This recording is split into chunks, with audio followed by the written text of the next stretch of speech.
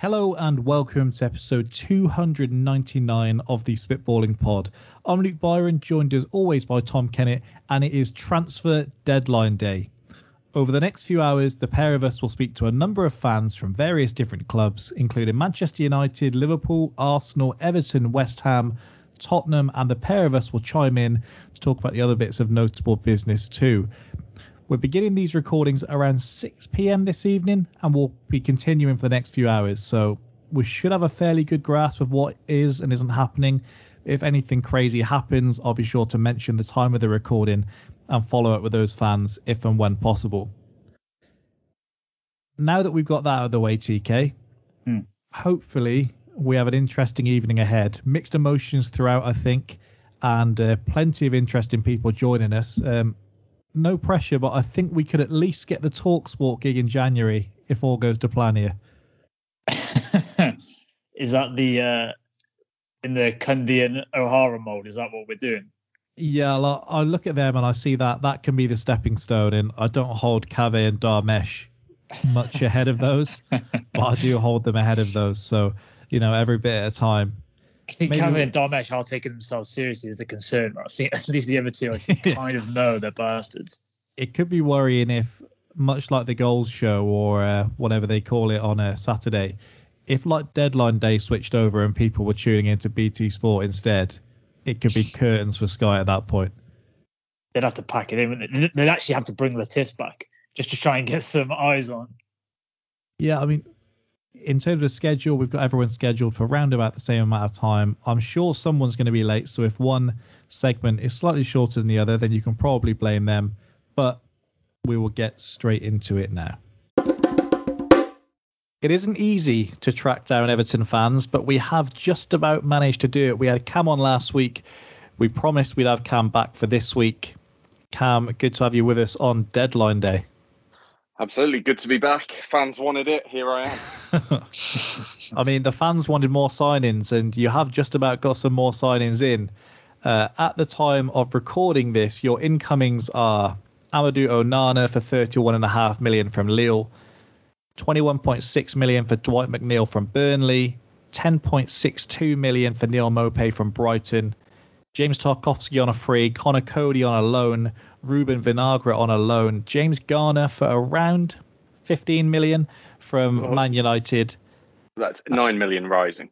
Okay, thank you. And Idrissa Gueye on a free from PSG. Outgoings. Idrissa Gueye. Are you sure? Because I'm going. Yeah, I've read that it's $2 million. All right, every fee I've got here, and I'll confirm this for the episode, is from Transfermarkt. So add-ons aren't counting, basically. Sorry, I didn't mean to negate some of your credibility there. It's all good. Might have to silence you when we do the edit. Outgoing, Richarlison, $52.2 million to Spurs. Dele Alli loan to Besiktas. John Joe Kenny, if you can believe that, has been released. Cenk Tosun finally off the books. Fabian Delph off the books. Gylfi Sigurdsson off the books. And Anwar El Ghazi, that legendary loan, has ended. Now, first question I have for you, Cam. If we talk about what you've brought in first, it looks like midfield was the key area you targeted. You've got Onana, Garner, Gueye, and they've been added to a core of Allen, Doucouré, Gomez, who I know you're trying to ship out currently, and Tom Davies. Just how much do you think the level has been raised at Everton in terms of your midfield this summer? I'm going to be honest. I'm going to say, looking at it now the transfer window's almost shut, I would actually say significantly, which might be a surprise because you've got the names like Gomez, Allen, Doucouré, big names, but Gomez and Allen hadn't big names in. I mean, they're established names, aren't they? Yeah. No, they're established players at top level, as in Napoli. Gomez played for Valencia, but Barcelona for Gomez. You don't have to justify them to us. There you go. Well, it was the smirk and the laugh that required justification. You can hear our smirk. But I could tell, Luke, you're constantly wearing a smirk. What I would say is Gomez and Allen, they're aging players, big wages, not the most mobile, which, in the Premier League these days, I feel like that centre midfield needs to be mobile. It needs to be agile up and down. And we've brought that in. You can see with Onana and Garner. Onana's 20, Garner's 21. Young legs in there. Idrissa Gueye, I think, is going to greatly improve that. He was a beast when he was with us. Went to PSG, didn't quite work out for him there, but he's been around top quality players, so that's only going to help. So I would actually say significantly in that respect to the centre. Dwight McNeil, that's. Oh, hey, we'll get onto them. We'll get onto them. I would have called Dwight McNeil a midfielder. Well, outside of Thierry Henry, Arsene Wenger was always a very big proponent of. You don't go back. Once you've gone, you've gone. Turn down Fabregas, plenty others. How do you feel about Gueye coming back? Is there any issue with, look, you can't just come trudging back here because things didn't go your way, or are you not in a position to be able to turn your nose up? Don't think we're in a position to be able to turn our nose up at all. You couldn't also fault him for moving to PSG. The wages that he would have been offered would have been significantly more. It's a little bit like Pete Davidson's going, no, I don't want to get back with you, Kim. I don't think you're in a position there, son. I think you just take what you can. I think Pete Davidson's actually in a position where you do just see what's next. A surprising amount of power, yeah, it's true. Are you expecting Gueye to come in and be a starter? Because that's quite... If you look at the money spent on Garner, the money spent on Onana, obviously, I don't know how many you're going to plan to play in the middle. I think Onana definitely. Watched him against Leeds, and watched him against Leeds. I thought he was really good. Good at breaking up play, made a lot of challenges. Had a few conversations with some of my friends. Feel like maybe there's a young Yaya Toure there. Who knows? Garner, I think, is more of one. Immediately, I think Garner is going to be more of kind of a squad player, coming off the bench, not going to be starting, but one for the future. Quite happy with that signing, especially for the price. I was going to say, for that money, that feels like almost a risk-free signing. The way he played last year at Forest for 15 mil, it's 11 assists from CDM position. He got them helped. Well, I didn't say he got them, but he significantly helped get them promoted. So yeah, I mean, you look at the United fans; they speak very highly of him. They're not happy that he's been let go, especially for that price. So I think initially he's going to be a squad player, which I'm fine with. But he's only 21 years old, and then I think Idrissa Gueye, I could see him slotting in there. He does a job. He's kind of poor man's Kante, but that's not to discredit what he does, because he does do a lot. And then you look at Doucouré, who's been injured; he'll be coming back soon. So, quite pleased with that centre midfield reinforcements. There's a lot of people tearing up their relegation predictions for you with Toure and Kante in the middle of the park. What are you going to say, TK? I'm not going to say that United fans are easily distracted by a shiny new toy, but they seem significantly less bothered about Garner the minute Casemiro got through the door. So, yeah, he's quite a good young player. He's only played in the Championship, hasn't he? So if he has to go... the ones I'm seeing are more annoyed at the fact that they've still got McTominay and they've let Garner go. Wow, yeah. That doesn't seem unfair. Let Garner go at 21. You can't really compare him to Casemiro, 5-time champion. To stick with Garner, Cam, so you brought him in the last days of the window after being linked with him for probably the majority of the summer. Now, you've had mixed success from buying from the, inverted commas, big clubs before, when you look at Walcott, Iwobi, Dele Alli, Donny, Delph. Does this Garner one feel different considering the stage of his career that you're purchasing him? Yeah, absolutely. I think we're buying on potential. He's not an established Premier League player, but there's a lot of potential there. So I think from that sense, it sounds as though we're getting a player at the right time. Look at Man United at the moment. They need players in that are going to give them immediate success. They haven't got the time to kind of develop players, especially with the pressure managers are being put under. So they probably should, but they're never going to. They probably should go with some young players. Absolutely. Well, they should, but it's also as well. You got to look at a policy of signing players that rhyme with each other. Historically works. So Nana and Garner, Hoddle and Waddle. It's just, I think Everton could learn from this.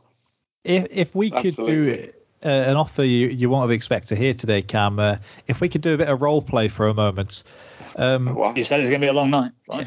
We hear so much about these famous Frank phone calls Now, if I'm Amadou Onana, I've got an offer on the table from Hang on. West Ham. European Why do you want football. me to be frank? Why don't you be frank? Because I think you've got more of an insight.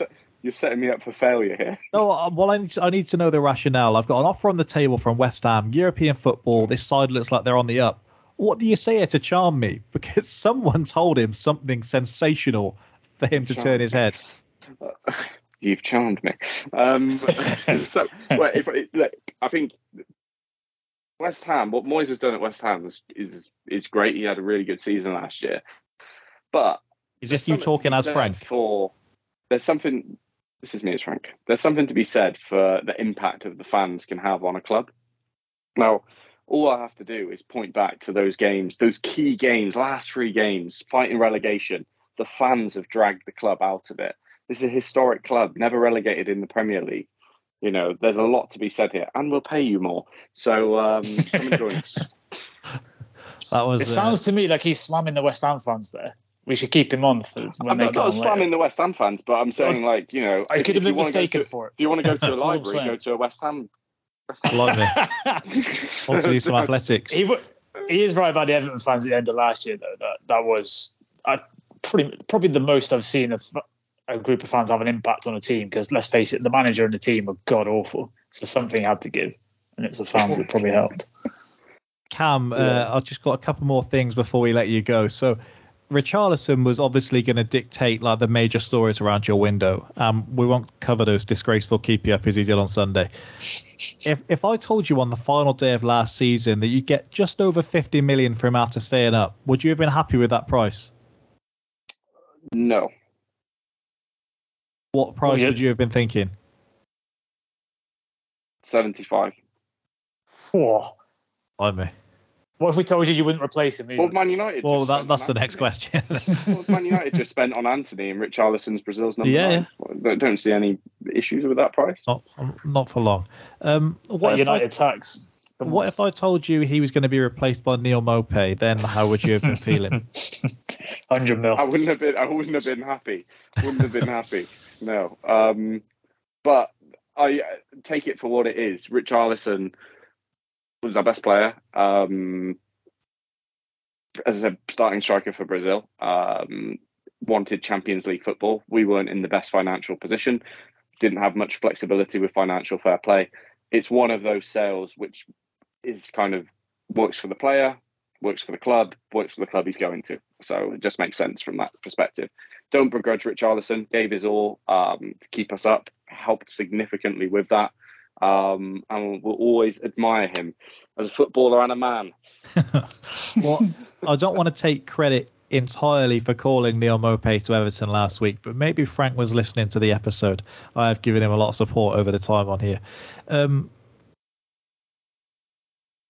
What do you think the rationale was behind the Maupay signing? Is it that you wanted the Premier League experience? Is it that just the other targets didn't come through? Is it that the bulk of the budget you chose to portion that to the midfield instead? Like, what do you think is the thinking here of him being the guy that ultimately is going to replace Richarlison? Well, what Frank is doing with the club now and the team is making us hard to beat. I think that's fair to say. We haven't conceded that many. I know we haven't won any games yet, but Who's bothered about stuff like that, really? You look at how the back four is Tarkowski, Cody. You've now got Idrissa Gueye, Onana. They're players which are, ball-winning players. It's just setting the team up to be hard to beat. I actually, the more I think about it, I guess whenever someone signs for a club, you slowly come around to the idea. I think we probably wanted Brozier from Chelsea, number 1 option. Didn't happen or hasn't happened yet. There's still a few hours left. But just fits into it. We've got some players which are just, you need a shithouse in every team, don't you, really? And he's one of the best in the league at that. So he's just going to be, one of those players. And every team needs that, and I like it. You add him into it. There's a lot of experience. I feel like we've got a really good blend now of kind of experienced players, but also that a young core as well. If you look at Gordon, Isaiah Onana, Garner, Patterson, Mikalenko, there's a young core, but there are there's also significant Premier League experience in there. So it's always good to have that blend. We really needed a striker. For the price that we've got him in, it's not a bad deal. I think he scored 8 goals last season, which isn't a bad return.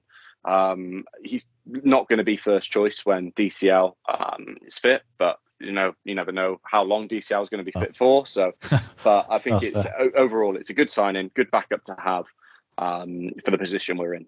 All right, last 2 questions then. So, just a thing with Mope, actually, he loves playing against us. So, if that was any incentive for you, he's always absolute bastard against us since he nearly killed Leno. Anthony Gordon, this one for a couple of weeks we kind of expected to happen. We thought that once 50 to 60 million was put on the table in front of Everton, that was going to be hard to turn down when you did need to add people up front and across the pitch. Are you surprised that Everton did resist in the end, and do you think that'll be something that they come to regret? Surprised that we resisted, yes. £60 million for, if you're basing it off of stats last year, then, it's a lot of money for the assists and goal return that he got. So very surprised that we managed to resist. Are we going to regret it? If he stays fit, no, because the boy is special. He's got a lot of talent about him, very direct. You don't find too many players as direct, I would say, at that age as Gordon in the Premier League, especially, that are homegrown. Yeah. So, and you can see this season, he's starting to add that end product. He scored 2 in 2. Did you see the turn he did on that the Leeds right back in the week as well? Sensational. Yeah, to be fair. It was, so I just see a lot of raw ability, which is hopefully, as long as he stays fit, I think we'll be demanding a bigger fee than 60 million for him at the end of the year. If push had come to shove, would you have taken the Gallagher plus Broja deal for him? And the 25 mil, yeah. I can't. I mean, that would have been a silly deal. To be fair, there was a lot of, there are reports coming out now saying Chelsea didn't want to go above 40. So I'm not really sure. You don't know what to believe, really. I think Chelsea probably did offer 60. Now they're probably just... It takes a brave man not to believe Ornstein. They're probably just putting that information out there saying, we didn't want to go above 40 because they don't want to get fleeced by every club now. Just finally, Cam, Dele Alli has been loaned out to Besiktas. Can you tell us what your expectations were when he signed and the point you realised that this just wasn't going to end well?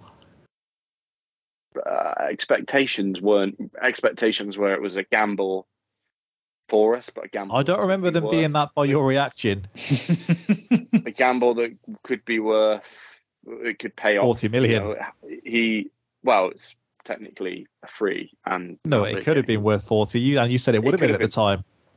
No, he said it could have been worth 40, but you had to look at the structure of the deal. I think people often, you see the 40 million as the headline, but the actual structure of the deal clearly has worked in our favour. But in terms of my expectations when he joined, he was a gamble. He'd shown immense potential when he was at Spurs. Didn't work out for him, and by all accounts now, you can tell that's because he doesn't have the work ethic, which is a shame because there's a lot of talent in there. But it seems as though he's got the big name, happy to sit on his wage, doesn't train very well. And I think for a manager like Frank, who would have been under a lot of stress at the end of last season, at the beginning of this season, fighting for his job, if you're going into training every day and you got someone like Dele Alli, who has got the potential but just can't be bothered to put the work in, it's just never going to work. You need a really laid back manager for that to happen with. Point that it never kicked in. I mean, I do remember the game against is Palace. Was it Palace who he beat? It was like his second game or something. Oh yeah, it was Palace. Yeah, end of the season. Palace, he came from behind. Season. He came on and he was great that game when he came on. And then at that point I thought, oh, hang on, this could be a player that he could rediscover his form. Ultimately, it hasn't. I wouldn't say there's a particular moment when I've said, this is the moment where it hasn't worked. It's just been a case of Frank clearly doesn't like what he's seen in training, hasn't been starting him, and therefore, ultimately it's a good deal for us if we can get any transfer fee for him without having to pay something. He did pick himself up an American supermodel girlfriend over the summer, though, and she's gone to Turkey with him, so Looks He's like not doing too everyone's bad. lived happily ever after. But thank you for joining us, Cam. We've got other fans to get on, so we'll bid you farewell. And we'll get you back on when Onana shows us his Yaya Toure-like tendencies. Thank you. You never shine so bright, Everton. You never shine so bright. See you later, boys. Adios. Cheers. I've actually managed it. I've managed to track down not one United fan, but two United fans to talk about their transfer business in this window. The Charmer has gone running. He's insisted that he's at the game tonight, but I can't be too sure. But we still have plenty to get into. We've got Goff here, we've got Brad here, and let's start with the incomings at United. Anthony, these are all from Transfer Marks, by the way. No add-ons are included before anyone gets on at me like Cam did. Anthony, 85.5 million from Ajax. Casemiro, 63.59 million from Madrid. Lisandro Martinez, 51.63 million from Ajax. Tyrell Malacia, 13.5 from Feyenoord. Christian Eriksen on a free. That's 214.22 million without add-ons included. Outgoings, you've got Andreas Pereira, 8.5 million to Fulham. Eric Bailly, a 2 million loan fee to Marseille. Paul Pogba was released with all of his witchcraft. Jesse Lingard released to Nottingham Forest. Matic released, he's gone to Roma. Cavani's gone to Valencia. Alex Telles has been loaned to Seville. Dean Henderson has been loaned to Nottingham Forest. And Juan Mata is still without a club. So they've brought in around 10.35 million. Now, back in June, the transfer of Frankie de Jong to United seemed a matter of when rather than if. We've seen many bumps in the road since then, with de Jong insisting he doesn't want to join United. De Jong intimating that he'd rather go to prison than join United. De Jong proposing to his missus to thank her for sticking by him while he's even linked to Man United. To Chelsea throwing several £1 million at him to save him from United. To him now reportedly taking a pay cut to avoid joining Man United. Goff, how much has this saga taken out of you, and how disappointed are you that you won't get to see him in a United shirt? I don't think for a second I ever kidded myself he was going to come anyway, to be honest. We've seen it before anyway, haven't we, with the likes of Toni Kroos, Fabregas, Bale. Not much change in terms of how we try and woo someone to come to United. If it's not happening in the first couple of weeks, we end up spending the whole summer wasting our time, which obviously led us to where we are now. But I didn't for a second let myself really get my hopes up. There's always that little bit, obviously, where you think maybe this might happen, but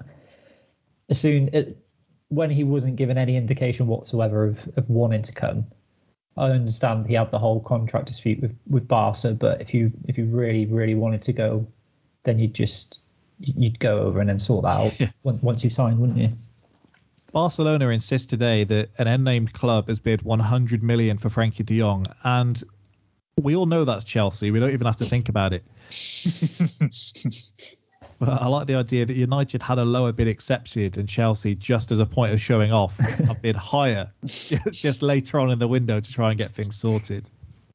Now, the alternative, it seems, to Frankie de Jong was Casemiro from Real Madrid. He's 30 years old, has played alongside Fred in the Brazilian national team. He's a 5-time Champions League winner and has now joined United for a fee of around £70 million, including the add-ons. Brad, what do you think about this deal, the message it sends regarding the rebuild, and whether he was the right alternative to fit into this United side? I think it's more a case of just fitting someone in at the moment. I think that's what they've tried doing. I don't think if he was looking at a rebuild in terms of long term, it was never going to be. You wouldn't be looking at Casemiro to bring in, and he has overpaid for a 30-year-old the amount of money he's paid. But at the same time, as a United fan, when you've had to watch Fred and McTominay for the last 2 years, bringing in Eriksen and Casemiro as your holding midfielder and a little bit of creativity with Eriksen, I don't think it's a bad window. But yeah, as you said, rebuild-wise, it's definitely a short-term fix rather than a long-term fix. So be interesting to see who they look at next summer in terms of, right, we've sorted the issue out for a season. What can we do now to look at a long-term 3-5-year plan? At what point did McTominay get downgraded from McSauce back to McTominay? Because it seems to have happened tonight. Almost at once. he went from McSauce to just being lumped in with Fred, and now he's just done. He was McSauce in my head until I actually said his name. He was definitely McSauce against Liverpool the other week. Well, with Casemiro, it's a game by game basis. Yeah, absolutely. With all that's said about his age and all of that, we travelled to Old Trafford on Sunday with currently Lokonga at the heart of our midfield. It feels a lot different travelling to play against him than it does travelling to play against McTominay sat in there or Eriksen sat in there. So you've got to think for rival teams going to play you, he is something that you are going to have to make a plan for. Yeah, absolutely. I think there's no doubt in his quality, but yeah, like I said, it's not a long-term fix, is it?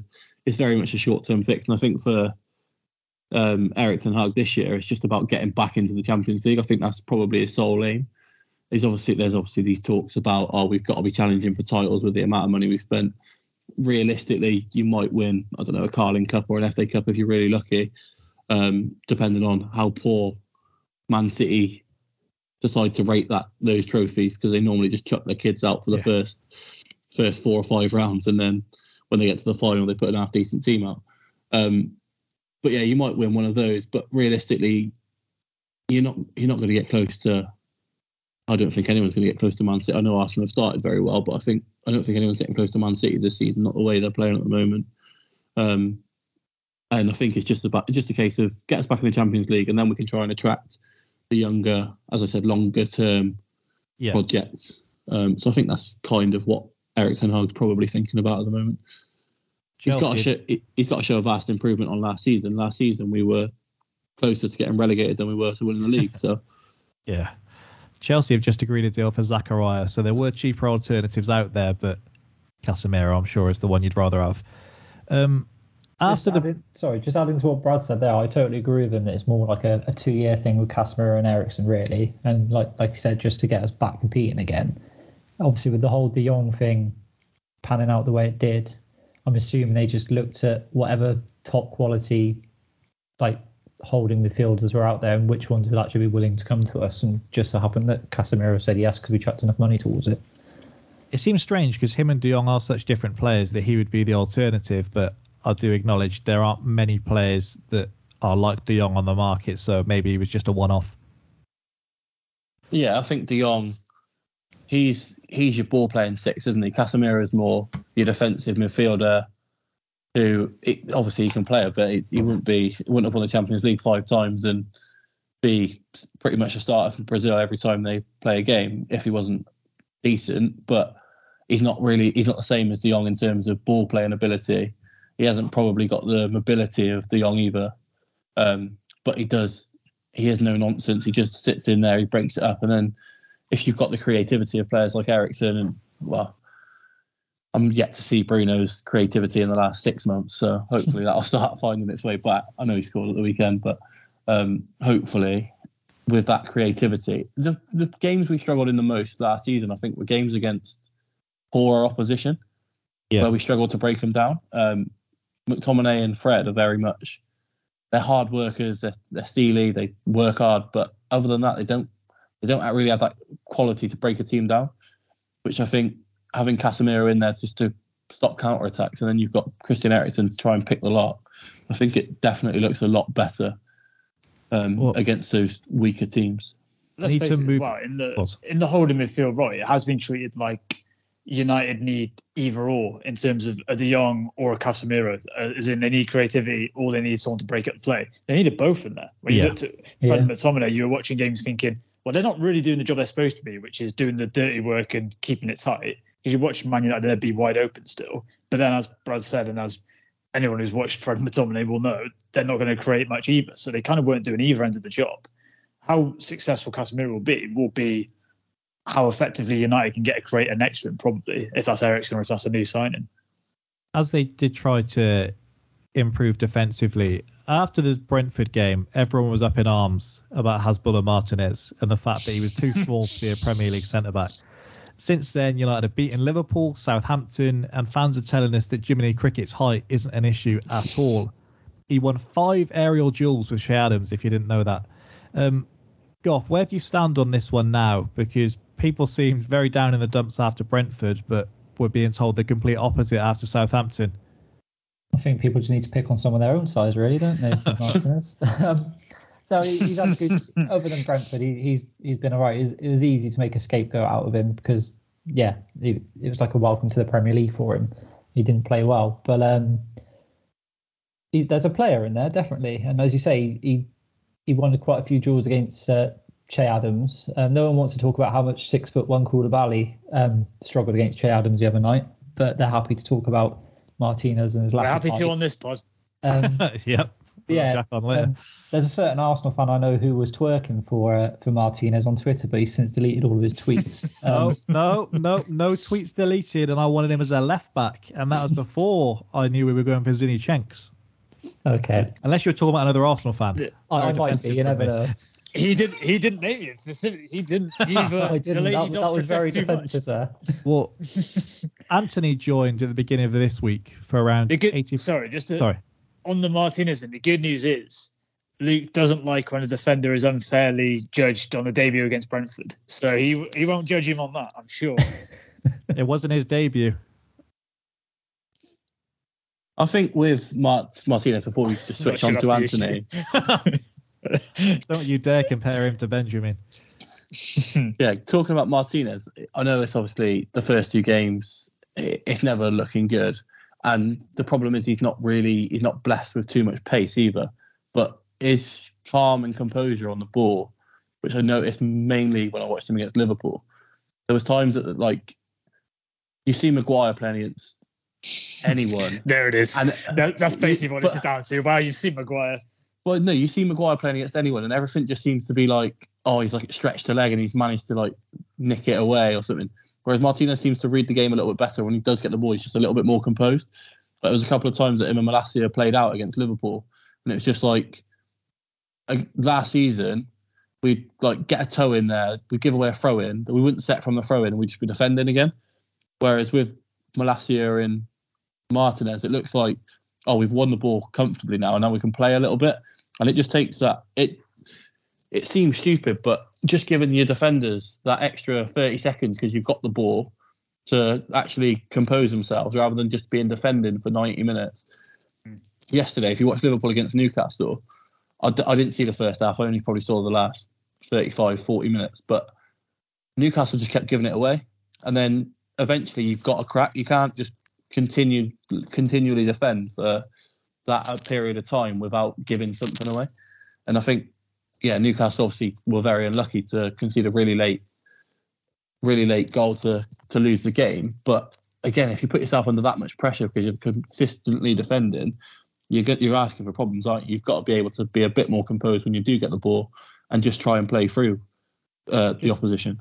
Just shift us on just to make sure we get through everything. So Anthony joined at the beginning of this week for around £85 million or 100 million euros, if you want to make it sound better for the soundbite. What do we think of this deal? Because actually, no, I'll ask you that first before I ask you the secondary question. What do we think of 100 million euros for Anthony? I'll let Goff go first if you want, Goff. Thanks for that. I'll go first if you want. Go on then. Go on. I think he's only had a year in European football, so he's got an awful lot to prove. But I don't think from what we've seen, we can't say there is potential. Like, we can say for a fact there's definitely potential there. So I think it's a case of it's a lot of money for a very young lad who's only had 1 year in Europe. But yeah, like I said, a lot of potential, and he's. Yeah, you can just see like the way he handles himself, the little clips you see of him in training and stuff like that, and the games he plays in. You are thinking, we've got a bit of a player here, but I'd probably say we have overpaid. But I don't know how you rate potential in terms of value. I'd say it's probably a little bit over what we'd want to pay. Neither does anyone at United. It's all right. Yeah, I'll get a job there hopefully. But yeah, I think like I said, probably just about. Well, definitely overpaid, but how do you really rate potential? I don't know in terms of value. Well, Man United reportedly refused to offer a similar amount for Darwin Núñez earlier in the window. Goff, do you think these funds could have been better allocated elsewhere? And dare I ask, which of the two players you'd rather have? That's a good question, actually. Possibly, yeah. As Brad said, there's probably no question that we have overpaid for Anthony. A lot of it is going to be based on what he can bring to the team. Obviously, the manager knows him anyway. I think if Ronaldo wasn't going, then yeah, we'd need. Sorry, if Ronaldo was definitely going, then yeah, I'd 100% have said, why couldn't we spend the money on Núñez? But I think if money was no object, we could. That's two positions we would need to sort out anyway: an extra striker and the winger, thanks to Greenwood. But no, I'm happy to put the trust in the manager on this one, based on the fact that he's played for him before. He obviously sees something in him which he can help bring to United, and it's obviously a long-term transfer compared to like the Casemiros or the Ericssons. But yeah, there's no doubt that we have definitely overpaid. But then again, in the market, there's been a lot of that. You see people like Gibbs White going for 45.5 million, for example. The only issue being Anthony doesn't have that English tax. Well, the most thing I saw about the deal was the fact that only 5 million of the deal is add-ons. And that's for a deal of that size, for it to be, and this is in euros, the 95 guaranteed is crazy. You almost never see that. No, it's normally like 80 plus 20, isn't it, to make up the 100 million? But same. I'd like to think that he wouldn't have taken the chance on him if he wasn't really impressed with his one season at Ajax with Erik ten Hag. So you've got to trust him, and he's made two signings like Goff just said that are immediate impact in terms of Casemiro, Ericsson. Then you've got the likes of Anthony and Malacia, who are probably they're your 5 year long term, and Lissandro is probably somewhere in between because he's 24, 25, I think. So he's going to be there for 5 years, isn't he, at least?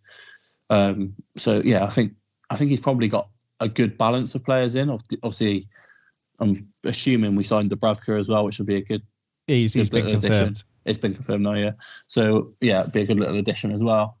I would have personally liked an extra right back because I think I made my feelings pretty clear on Wan-Bissaka. In a second on that. I've got two questions left. I'll ask you, Goff. Cristiano Ronaldo has been angling for a move since early in the summer, as you referred to, and it seems like now he's stuck at Old Trafford. How much of a problem do you think he's going to be, and is there a way he forces his way back into the starting lineup?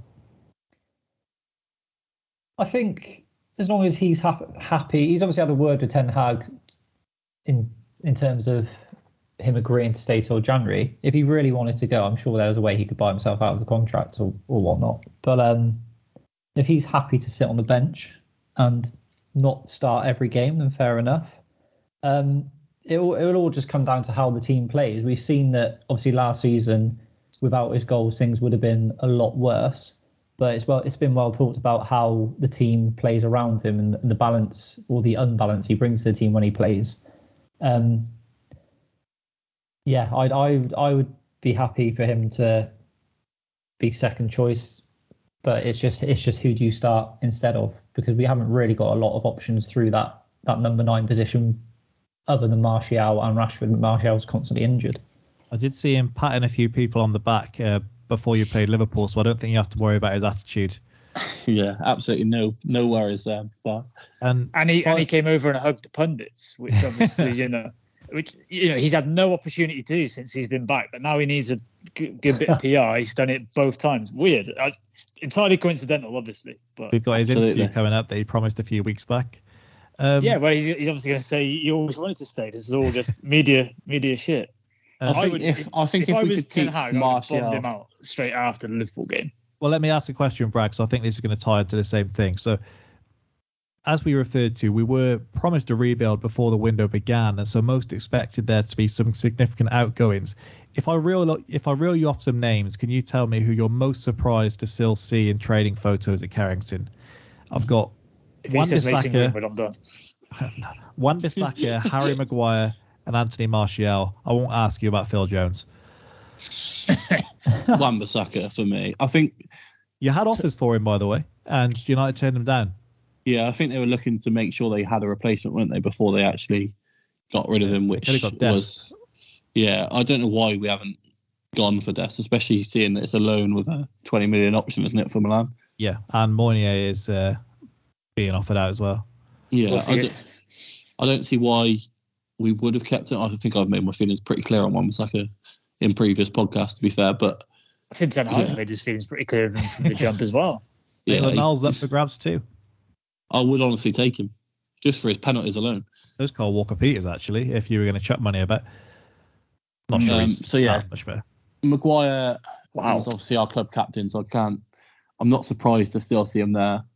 I'm glad that he's. I'm hoping he's not starting tonight. A team's about to be announced, isn't it? So I'm hoping he's not playing tonight. We just look so much better without him. And Tony, I still think there's a player there. I'd just like to see him fit regularly. And I think I know he had a little cameo up top against Liverpool, but when he came on, I thought he was pretty impressive. He kept the ball well. He's always sound against us. Yeah. Yeah, just unfit for every other game. He's just injured against anyone else. Sees Liverpool coming up, he's like, yeah, I'm ready, boss. But yeah, Wan-Bissaka would be the one I'm surprised about the most. All right. Well, we have other people to speak to. I'm sure you've got United to watch, so we'll bid you farewell for now. Doesn't look like United are going to do any more business in this window. Maybe a few outgoings, but maybe if the game goes my way on Sunday, we'll have you back on next week. But maybe not if it goes the other way. Thought it might be that way. Well, he's been transparent, I guess. All right. Cheers, boys. Cheers, TK. Adios. Cheers, guys. Cheers, gents.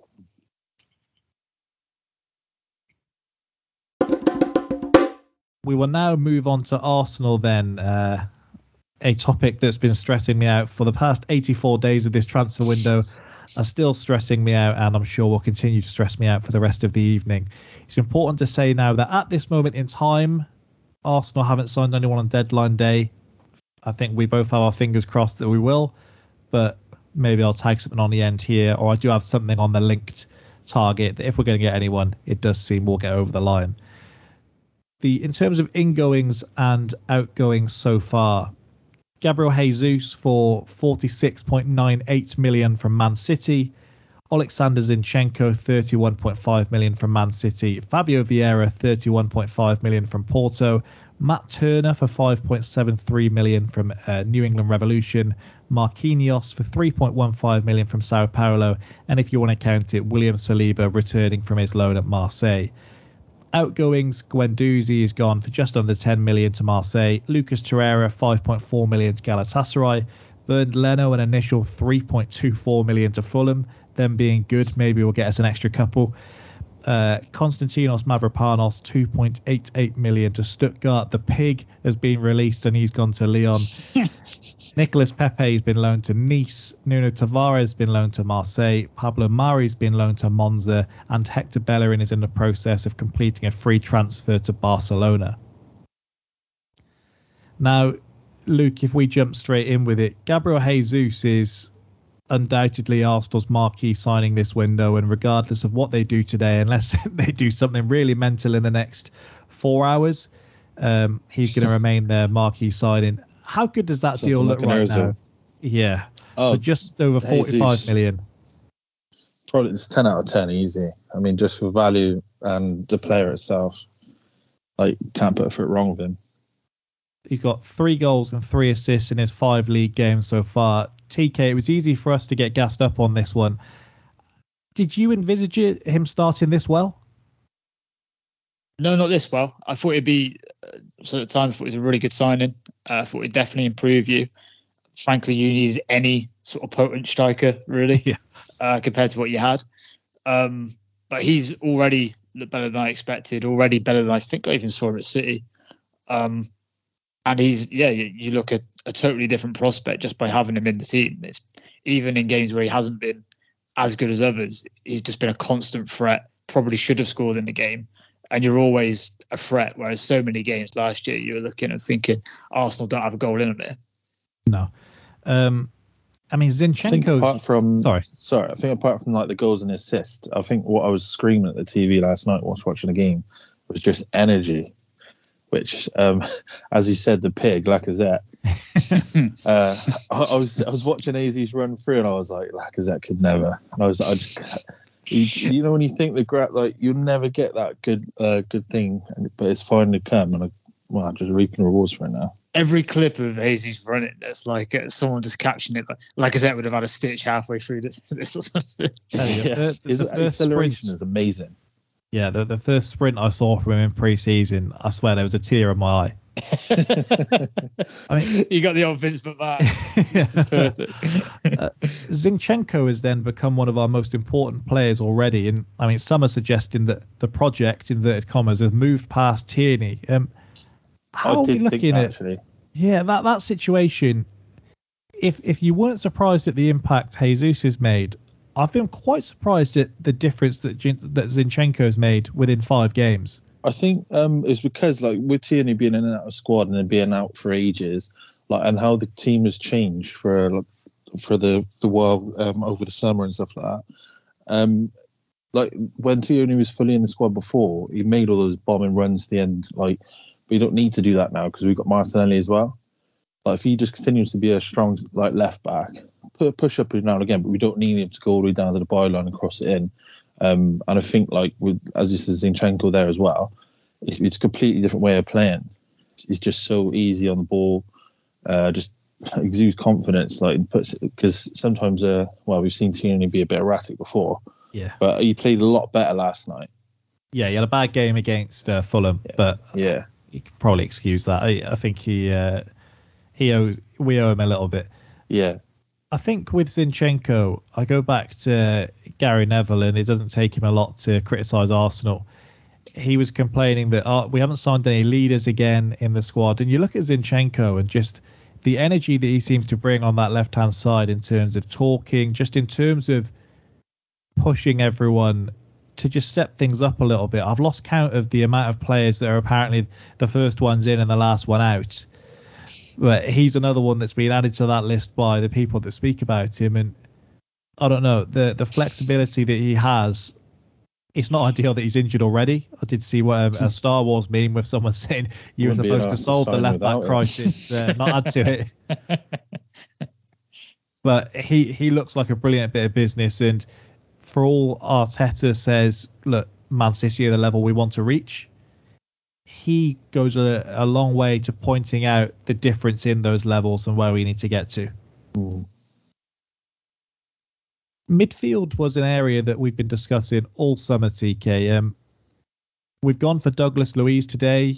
We'll talk about him a bit later, but how much are we going to look back at this Fabio Vieira deal in a year's time? Because it's either a sensible purchase, we've got this guy right at the point when he's going to kick on, or we look back and go, why was that 31.5 million not spent on a central midfielder that could start for this team right now? I mean, I think even if he turns out to be a really good player, it's not unfair to ask that question anyway, because it doesn't feel like he should have been a priority. It does feel like, as you said, a central midfielder should have been. I said countless times, outside of a striker, I thought that was your next most urgent sort of need for recruitment. Vieira could go one of two ways, and obviously I've in particular not seen a lot of him because I want to watch your pre-season, or I'm sure you've gone down YouTube compilation. He's been injured. I'm sure you've been down compilation wormholes and stuff as well that I haven't as well. Where he feels like one where you could end up going, well, look, he was just so good that we had to do this. Or in a few years' time, we could be going, do you remember that Fabio Vieira guy? Where's he at now? It really could go one or two ways. I do think he's going to have to be a pretty special talent to justify, as you said, just it seems an odd thing that you've got him in when you've got more urgent priorities, I guess. Well, if you remember, there was the week when everything, I think it was probably about 3 weeks into the window, and Arsenal fans were on cloud 9. Everything just looked like it was going to be rosy. And there was an article that dropped right around when we signed him, and it said that Arsenal saw him as an opportunity. He wasn't in the initial plans for the summer, and he wouldn't impact the rest of the business. Arsenal still want to get Rafinha over the line. They still want to get Tielemans over the line. No, I don't. They named Tielemans. They said a central midfielder, but it's not believed to be Tielemans. But they basically said, we're going to do all this other business, and this Fabio Vieira one, don't put that on one side, because that's not even going to be part of the same pot that we're talking about here. Now, it gets to deadline day, and we're going to speak about this in a minute. We're saying we basically have to choose between a winger and a midfielder. We're having to scramble around at the last minute because we were happy with our business already. It's all very strange. The compilations of him do look very good. I remember, I think one Portuguese analyst said it, and the entire Twitter was saying, this guy looks to me a lot like Bernardo Silva. So how do you know this? Like, where have you got this from? And then you look on Transfermarkt, and he actually started on the bench more games than he completed 90 minutes last season. He's someone that's developed late. He's 22, but he hasn't been a regular in the team. He did get double digits in terms of goals and assists. It is limited appearances, but this isn't someone in the Premier League that people are going to say, look, we don't need to sign another midfielder, because if Granit Xhaka gets injured, we're going to slot him straight into that hole. I think, the old thing, for years we've been trying to place Patrick Vieira. I think he just looked at it and thought, here we go. Just get him in, job done. Just on a name basis. Yeah. I think it works for the chance. It's worked very quickly. I don't know how much history he knows, or if he thinks people just really like him already. Yeah. But he hadn't even played with chanting his name. No, he's played a friendly game in the 21s, and he only played 45 minutes there. Arteta's mad enough to bomb him out for that. He's like, well, look, I can't have someone shouting the name Vieira in the crowd, so you're going to have to go. Sorry, mate. Well, there was something where they said Arsenal have basically told him, we don't want you to bulk up, because they like the idea of having this nifty little guy that they can put in an attacking 8 position, and he can kind of float his way around the pitch, which seems mental to me, because Martinelli, the tenacity that he has, he's had to spend the last 2-3 years bulking up just because of how little he is in this league. And Vieira looks like if you put wet clothes on him, he's going to be weighed down. Yeah, well, that's the thing with Martinelli. He's been growing as well, naturally. But as you said, Vieira's 22. I mean, he ain't going to get much bigger now, and he could just easily get bullied. He does bounce off players. But Edu spoke after the Everton game, and he said our plan was already entirely in place. Now, does the 50 million bid for Rafinha and then a failure to recruit a winger later on, indicate that wasn't the case? Because if the plan was that we're going to go this big for Rafinha because we need this guy that's going to challenge Saka on the right, Martinelli on the left, to then not go back in for one in the whole rest of the time, it doesn't make much sense. It makes no sense at all. Because we already know, everyone always says about Saka maybe burning out and things like that, and obviously got the World Cup coming up as well. Added intensity. Well, it depends how far England go, to be honest. But it's just, again, more responsibility. And I reckon Saka can handle it, but it's just that thing. You need that of a bit. Even if you're a top player, you need someone else of a good standard behind you. Yeah. I mean, he didn't have that much with Pepe, but someone else with a good standard behind you just to keep pushing you, to make sure you're in the team. Pepe merit, was more than name. Marquinhos and Reece Nelson. The revisionism around Reece Nelson. Look, I understand the story. It's him, Sancho, Hudson-Odoi was supposed to be this trio of English talents, and we were supposed to have the best one. The guy looks like a bum almost every single time he plays. He's gone to Holland, and the coach has spoken about how he's too small, he doesn't have the intensity. We just seem to think now he's going to come back in here, play a couple of Europa League games, and he's just going to pop off like Eddie has. And it's like, it's so frustrating. Did he go to a championship team? No, he went to Hoffenheim, and then he came back, and then we had him for a year. He hardly got any appearances. He had the one where he nicked it off Van Dijk and scored after Liverpool already won the league, and now he's just got injured, so we aren't going to be able to sell him. But this squad just still feels like it's short. Threadbare.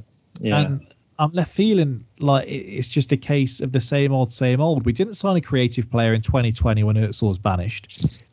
We didn't sign a centre forward in 2021 when Oba was shot to bits. We didn't sign a centre forward or an 8 in January 22 when we were desperate for one. If we go back to 2020, there was a lot of hype when we got Partey in on deadline day. But if you recall, the whole talk that summer was that it was going to be Aouar and Partey because we were desperate for 2 midfielders. Partey still is the only starting midfielder we've brought in the last 5 years. Did you see the stat? Since he's been with us, he's played 57%. That guy. Ridiculous. If we could sell him this window, I would. That's the thing. We hold on. Back in the Wenger, he used to hold on to players too long. I think he's another one.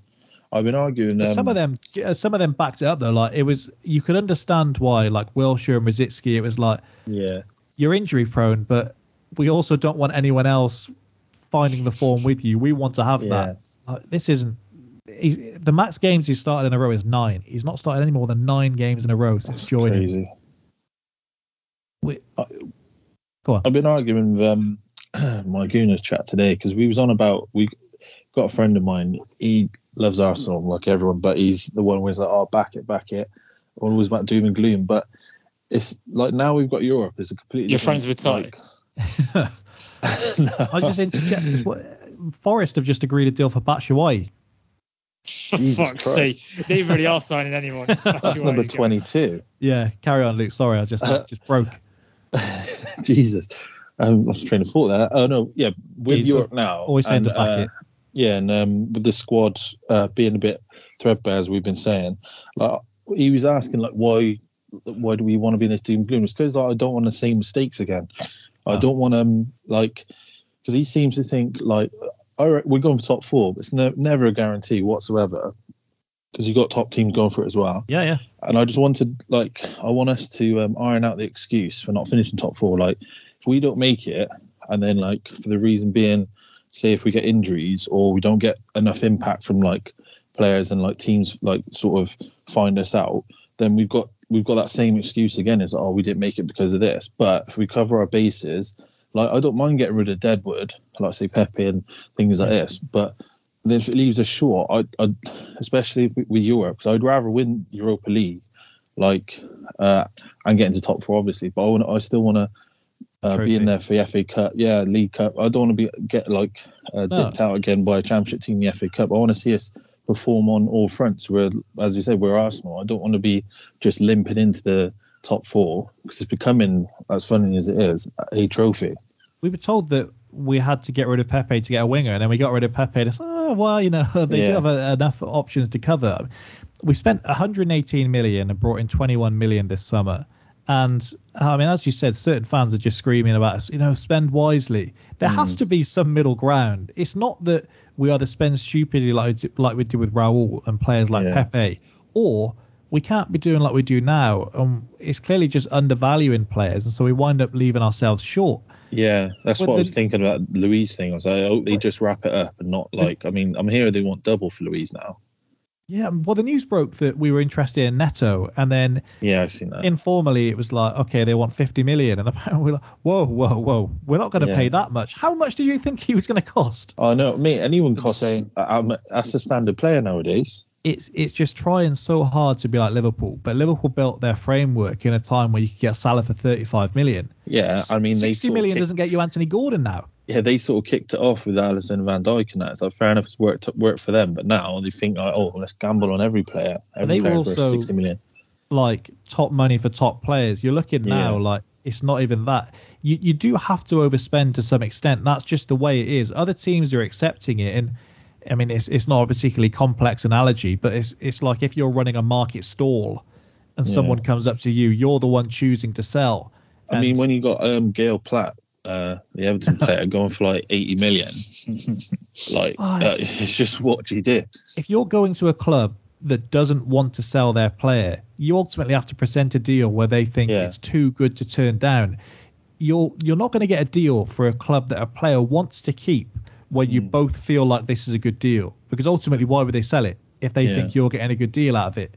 It's I don't know, but I think we've brought in too much of the praise that's been received in the past year. When you look at United and Chelsea, 2 of our challengers, United have spent 215 million. Chelsea, we're going to talk about later, they're going to have spent over 300 million if all goes to plan by the end of this window. Jesus.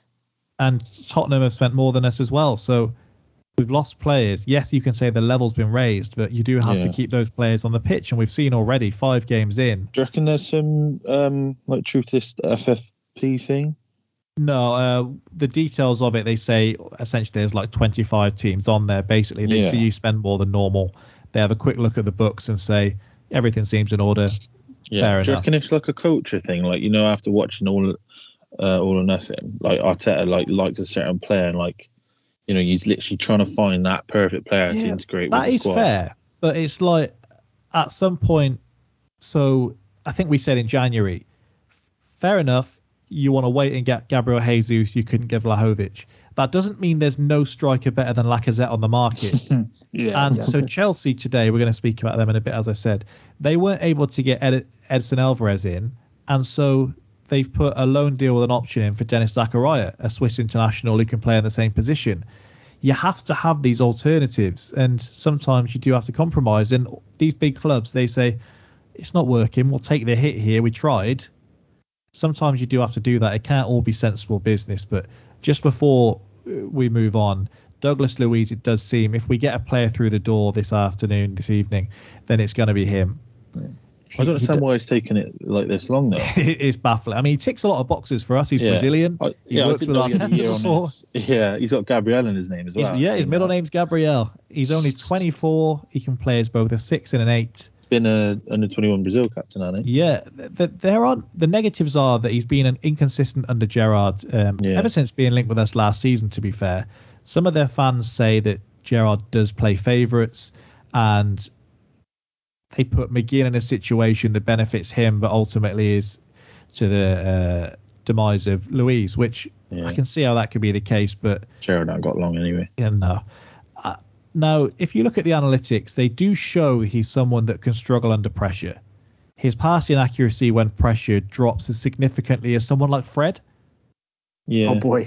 His accuracy outside of those moments is far superior. And I'm sure you've seen these charts you see on Twitter, like the pizza charts and the stats bomb ones where it shows you like the levels you have. His progressive passing is like a 94 out of 100 in terms compared to other players in the league. Like, he could come into our squad a completely different player.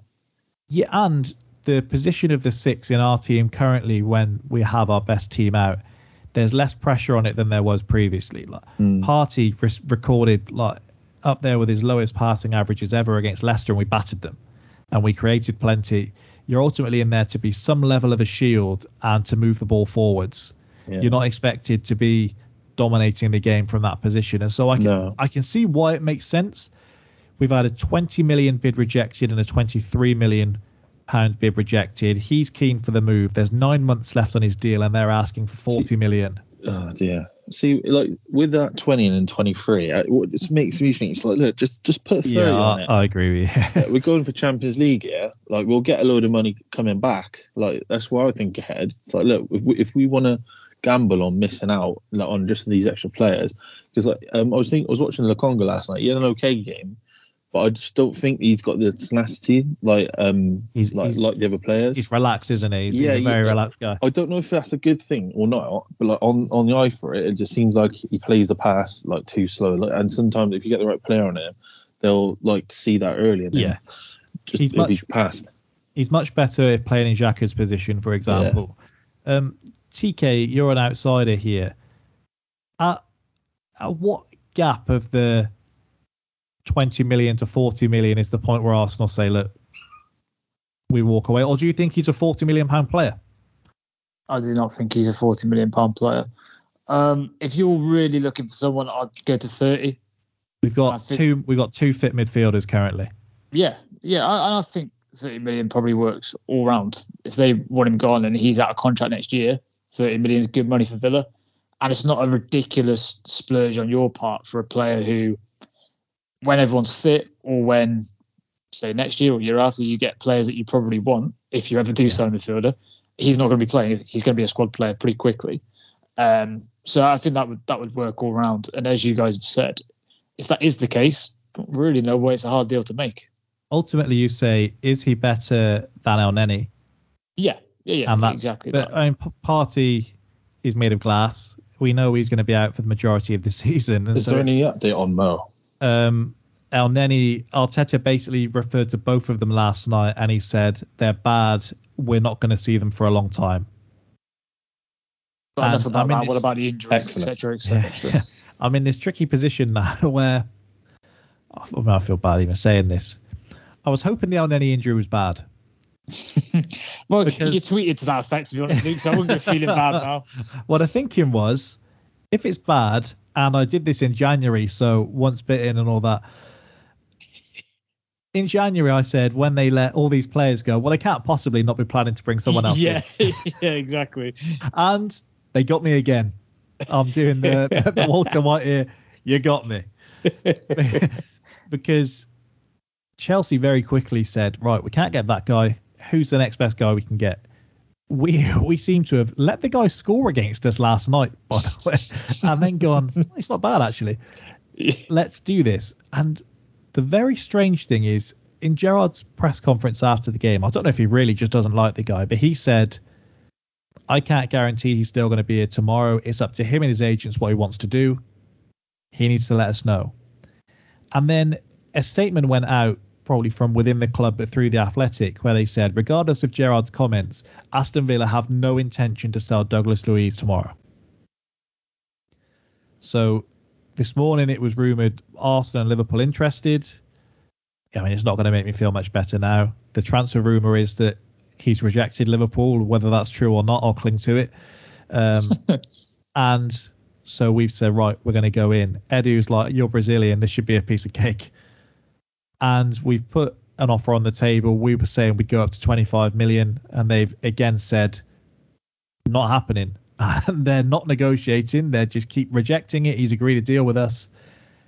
I don't know if it's going to happen. I don't know if it will happen by the time we finish recording this episode, but it's frightening. Like, I guess there's not much point wasting more time on it now as to whether he's going to come or not. If you had to put some money down now, TK, would you be saying? With that shirt? Yeah. Do you think that we'll get it done? Usually it feels like if the player wants it, then they'll get out. But the stories you hear about Villa negotiating, I'm not so sure. I mean, they're getting payback for how much they try and bid for Smith Rowe before?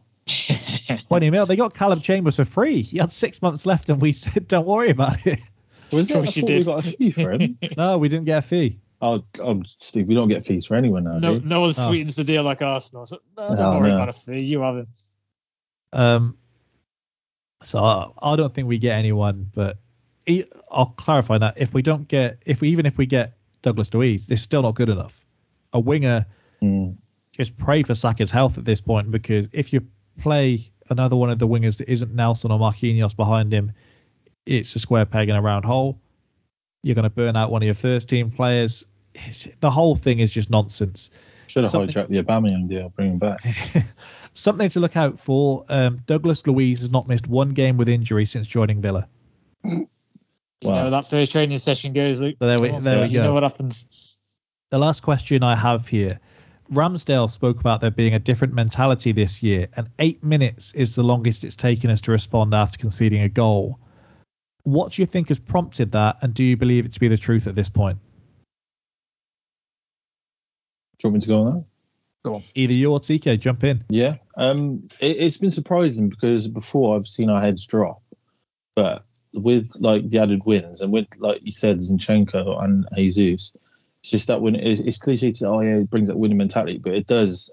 Like, if you spread that around the squad, and like with that all or nothing thing, you actually see how everyone gets together. It can just spread like wildfire. And like there was the Palace game where Arteta said at half time, Laka, you have to believe you're going to score 2 goals in the second half. And he did not look like he believed he was going to score 2. It'd be right for him to score 2 in like half a season.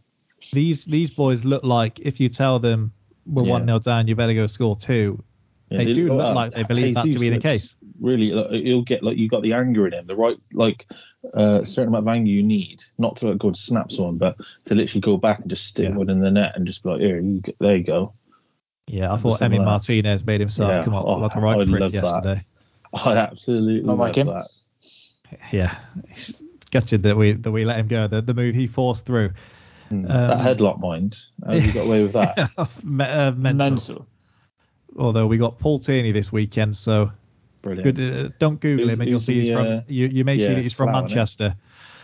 Who's in VAR as well? I think he's from Manchester or somewhere as well. I mean, last time we were unbeaten going to Old Trafford, it didn't end very well. I saw Rio Ferdinand doing a whole thing on his show, looking back at the game. I won't be watching that. Stupid prick. It'll make the win all that more sweeter. Let's hope so. Let's hope we've got a new midfielder in there. But Luke, thank you for jumping on with us today. we've got Spurs fans to speak to, unfortunately. So I'll bid Good you luck. farewell. All right, so A bit. On to Tottenham Hotspur then. I complained that United fans have been hard to track down. I complained that Everton fans have been hard to track down. Unfortunately, Spurs fans haven't been too hard to track down, or I've not been too hard to track down for Spurs fans. We've got Alex here. We've got Sean here. Sean will overlook you nearly ruining the entire podcast with your rescheduling, but thankfully Alex was kind enough to change his plans to accommodate you. Would it have been the same if it was the other way around? Oh, I you think have you to know ask the Sean answer to that. that. Diva Do you want baby. the answers to that question? All right, as we've done previously, the incomings, Richarlison, and again, these are the transfer marked fees, so they don't include add-ons. Richarlison, 52.2 million from Everton. Christian Romero, 45.5 million from Atalanta. Bissouma for 26.28 million from Brighton. Destiny Udogie for 16.2 million from Udinese. Jed Spence, 13.23 million from Borough. Ivan Perisic for free from Inter. Fraser Forster for free from Southampton. And Clement Longley on loan from Barcelona. A few outgoings. Bergwijn, 28.13 million to Ajax. Cameron Carter-Vickers, 6.2 million to Celtic. A £450,000 loan fee for Ndombele, and Jack Clark went on an undisclosed fee to Sunderland. Harry Winks also loaned today to Sampdoria, so I can hear the celebrations from here. First question, should we be looking at a lethal injection, a hanging, or something slower to punish Richarlison for his antics on Sunday afternoon? I was thinking a Nobel Prize, but There has been nothing in between on social media, to be fair. It has been one or the other. What a few weeks ago, we were talking about why we'd signed him and what were the reasons behind it. And I said to him, the first time he does something like that to wind up a fan base in a match, I will say we didn't pay enough money for him. I can confirm that we did not pay enough money for him. I tried to be as unbiased as possible and did point out that everyone complaining was loving it when he did it to United last season. So hard to complain too much. Steve Cooper obviously didn't feel the same way. Sean, the last deal that Spurs completed was for Destiny Udogie on the 16th of August.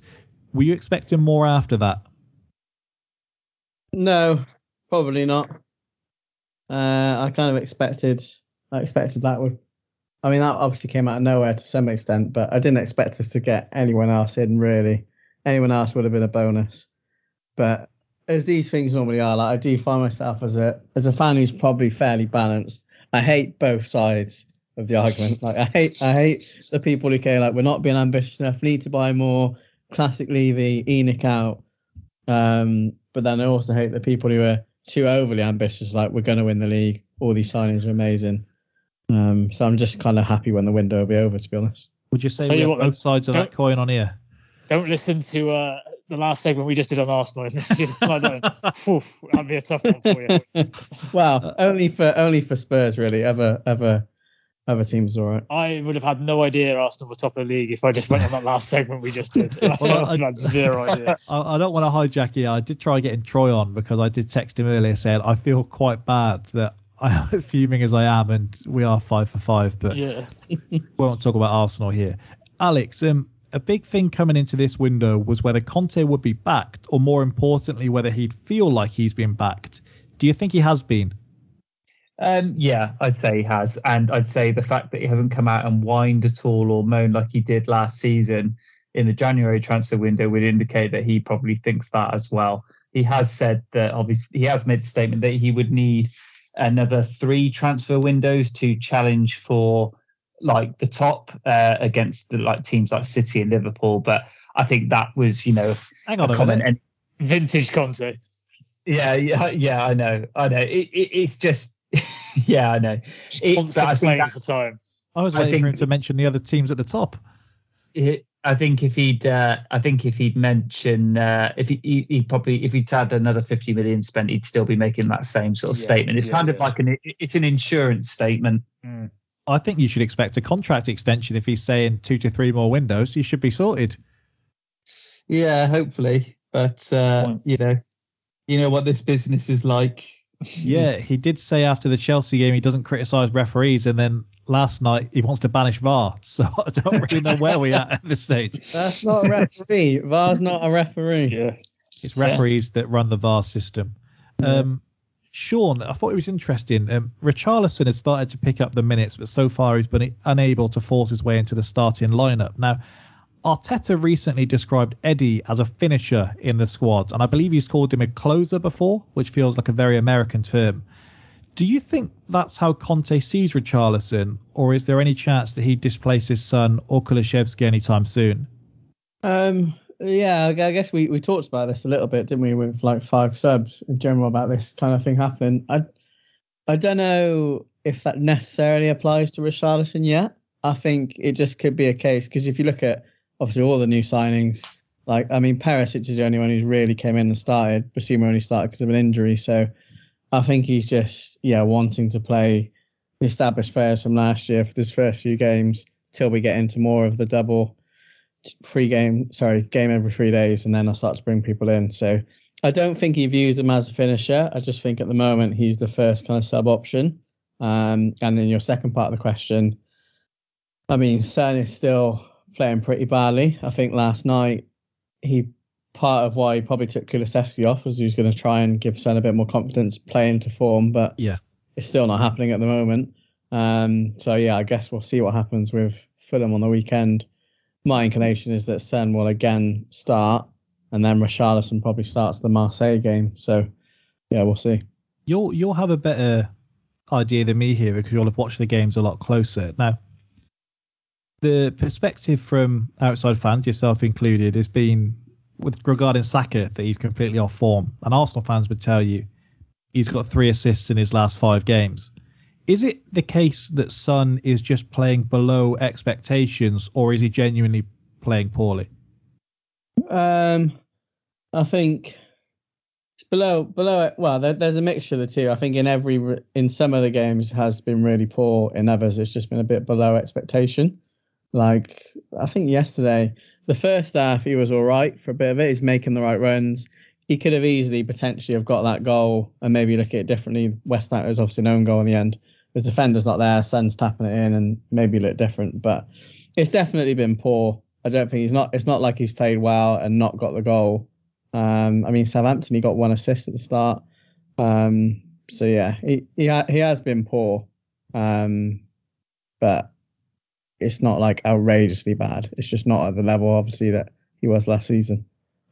Alex, if we pretend that Sean hasn't wiped out my next 2 questions, with Bentancur out with injury, Bissouma did step in last night. Are you expecting him to stay in the lineup now moving forward, or is Conte content to keep him as a rotation option? I would like to think that he's going to make it into the starting lineup. Who's he replacing? Højbjerg? I think Højbjerg. He's had a good start to the season, hasn't he? It's been all right, but it's what his limitations are as a player and what he can bring the team. I mean, I'd like to think that Bissouma gives you something a little bit more creativity and gives you a little bit more direct strength through the middle of the park going forward, which is something I think we lack at the moment. Højbjerg, as good as he is at what he does, there are limits there on how much of a useful thing having just like a Rottweiler who can just break up the play in the middle of the park and try and win you the ball back can have to a team. At the moment, I think obviously his hand has been forced with Bentancur. I didn't see it get confirmed as an injury. He just said he's having problem. He's got a small problem or something like that. So I'm not sure what that was, whether it was confirmed as an injury or whether it's something off the pitch. I'm not too sure. But he didn't give any context to what the issue was. But yeah, I'd like to see him partner alongside Bentancur moving forward, just to see what that looks like for us, to give us another sort of dynamic with moving through the middle of the park, because that seems to be, you look back against like the Chelsea game, for example, we were played off the pitch, and I would have liked to have seen Bissouma come on a lot sooner than he did. Ultimately, he didn't really change it up that much for us in that game, and nor did he look to be offering that much yet. Against West Ham, it's just maybe the system's not really set up for him just yet. But yeah, for what we saw him sort of deploy at Brighton, I would like to see him in our starting lineup. And Sean, Perisic has started the last 3 games. Do you get the sense that he's the man in that left wing back slot now? And what did Sessegnon do wrong, if anything? Yeah, I think he's definitely the man. And I don't think Sessegnon did anything wrong. I just think Perisic is just a better player, attacking wise, especially. He should be on corners instead of Son, ideally as well. So I think that's why. I don't think Sessegnon did anything wrong. And yeah, I think he's going to be the person who starts. And he's kind of essential in some aspects because of at the moment, especially with Romero out, when you saw it in the West Ham game, with Lloris isn't best at distribution, Sanchez can't pass out, nor can Royale. So West Ham were just kind of letting them have the ball at one point, and then they were pressuring them and nearly conceded twice from it. So he's essential, really, because we need someone who has that attacking threat on the left because there's nothing on the right at the moment. Yeah, I think it's his. Just stick with you. A big expectation going into this window was that Spurs were going to strengthen in that left centre-back slot. Vardiol proved too expensive. Bastoni didn't want to leave. Was Longley the best option or just a cheap alternative to fill a gap in the squad for another year? Yeah, I think it's a cheap alternative to fill the gap. I realised that obviously they weren't going to get Vardiol. Bastoni staying where he is. Doesn't look like Pau Torres ever moved forward any further either. So it's kind of the option that they have. I think that does need, at some point, I could see him potentially coming in. The difficult thing is there's not many examples, is there, of a player who was, at their peak and has dramatically fell off and then they get back. Doesn't happen. So spoken about Dele Alli tonight. Yeah, exactly. It's pretty optimistic to think that Lenglet's going to be a hit. I mean, he might be, but who knows? But he's obviously good with his ball at the feet. So that's what we need for Conte's system. If he's not going to change the system, which he probably isn't, then, our right wing back, as good defensively as I think Royale is, he's got nothing going forward. So we're going to need either improve the centre back distribution, which Lenglet and Romero can do, or on the right, obviously you add other people in. So you can even look at both of our teams, like in the last year alone, and you picked up Bentancur and Kulusevski, we picked up Jesus and Zinchenko. More so the players at Juventus just because of the minutes they had, but Bentancur, I don't think you or Alex were on our deadline day pod in January celebrating the move like over the moon, and I don't think I was looking at the Bentancur move in particular. I think I was quite critical of it. The Kulusevski one I thought remains to be seen, and obviously he's proven to be a hit. The Longley one, maybe it is that he just needs the faith to be put in him, and if he stinks at Spurs, then I think that's when you write them off. We at least gave Dele the chance.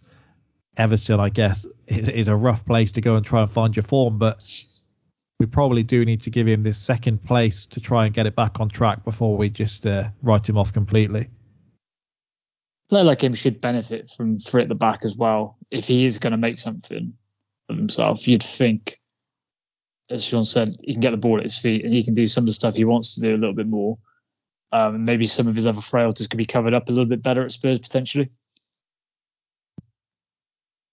Yeah, you look at the defenders that Barca have bought in the last couple of years, and far better looking defenders have struggled.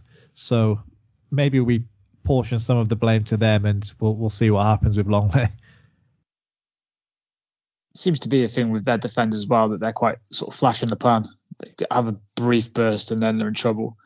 But sometimes for different reasons, like in City, it's just his knees are gone. So, but same sort of thing. But for 5 minutes they're quite good, and then it's done. And then Jed Spence is really the outlier in this business so far. That, unless one of you can correct me, I don't think we've seen him yet. He played for like 5 minutes against Forest, but yeah, pretty much. So, are we expecting to see him anytime soon? As time goes on, and we're only 5 games into the season, it does seem to be more and more telling that Conte did make the point that, look, this isn't my signing. I mean, it's interesting. Obviously, Alex can make a point as well, but it's kind of interesting a bit, I guess, that he did play only 5 minutes. Maybe you could say it was Nottingham Forest, that's why he's come in, but instead of Doherty, who hasn't obviously played at all yet. Good chat. I think Conte's he's being a bit cautious at the moment. And I said, we haven't lost a game. We lost all of the games. All of the games we played this season that we played last year, we lost all of them. So there's a benefit there, but we're going to get found out at some point if we continue to play like this, because that right is so bad. So whether it's Spence, whether it's Doherty or those are the only options. They need to come in, but yeah, it's difficult. He made that comment, which was strange. So I think it's going to be a while till he trusts him. He's probably going to play like the FA Cup and the Carabao Cup games and then build it from there. We did see a classic WhatsApp screenshot hit Twitter of someone behind the scenes telling us, there's been a big bust up with Conte and Jed Spence. These attitudes and his personalities, they just don't get on. I'm assuming no reputable Spurs journalist has come out to confirm any of that. No. Alex, Winks and Ndombele and Bergwijn all left from the first team this summer. Is there anyone else that you're surprised hasn't been moved on? Because I think the expectation from us on the outside was that either Doherty or Royale was certain to be off to pastures new. There is maybe one or two faces. Aren't you missing a few there? Aren't you missing a few? Because I thought I'm just pointing out Lo Celso, etc. Lo Celso. Yeah, I'm just pointing out a couple that. Oh right, okay, yeah. No, I think as much as you'd like to look at that squad and go, yeah, I don't want you. Yeah, I don't want you. I will keep you. You got to remember sometimes that you do got to keep a degree of depth there, just for the wider cup games like we were talking about a few minutes ago, the early stages of the FA Cup and the Carabao Cup. So as much as you would like to treat it a garden of finely cut grass, you don't have that. These are players, and that's lovely. You do get thrown Hail Marys now and again. You get into a bit of a drought, and that grass is going to dry up in certain areas. So Conte does like a big squad too, doesn't he? He does. Like the opposite of Arteta. Yeah. Which is funny, because he's barely played any of the new signings he's bought. He's just played the same. It's like he's really trying to make a point to the new signings, because he's really quite religiously, at times it's been quite obvious, surely you bring Basuma on here, and even when he does, he'll bring him on really late, or he just doesn't bring him on at all. It's really like he's trying to make a point to him. It's been the case with a couple of teams though. West Ham didn't start a lot of their new signings. We were one of the few that did, and the two of them had almost a full pre-season. Often, at least with some of the West Ham ones, they're coming from abroad as well. But Basuma, he knows the league, doesn't he? It's not like you go in right, he needs time to adapt. You can put him straight in effectively. It's a tricky one. I didn't find myself overly being surprised that the starting lineup for the first few games of the season was literally what we finished with at the end of last year. You've got ultimately a team of guys who you can perform. That's probably what you want coming out of the gate in a Premier League season if you're happy with their fitness levels. It is getting to the point now where we do need to change it up, and that money that we spent, we need to try and incorporate them. It's just how much of a long game he's trying to play here with them all. Whether he is trying to phase them in slowly over the course of the season. Like he did make comments about, Perisic not being up to fitness quite so early on, and yet he's now a reliable star. I think he does have the benefit, though, of, he is a proven commodity that is probably quite a level, composed, calm head in the team that you want on the pitch. In games like the Chelsea game, for example, that's the sort of player you want on the pitch to try and keep you composed. Who's been there and seen it. So if I could just jump in, because we got about two questions left, and we're running short for time. But I'll ask you, Alex. So the signing of Perisic suggested to many that Spurs were in kind of win now mode. There was no fluffing around here, getting a prospect or anything like that. Does it feel like that as a fan? I mean, do you expect to win anything this season with the additions that you brought in? I think that's a Put you on the stretch. spot there. I think that is a bit of a stretch. Like to say, so for me, winning something this season, winning something to me is winning like if we're going to win something this year, trophy wise, I think it'll be the FA Cup. Nothing wrong with that. There isn't at all. And I'd like to think we'd have a decent run in the Champions League and secure top 4 in the Premier League again. Preferably that third spot, particularly if a certain other club is going to finish in the top 4 as well. But you do look at the situation in the league so far this season. You do look at the league in this situation so far, and I will openly admit to Sean, like, what's the point in aiming low?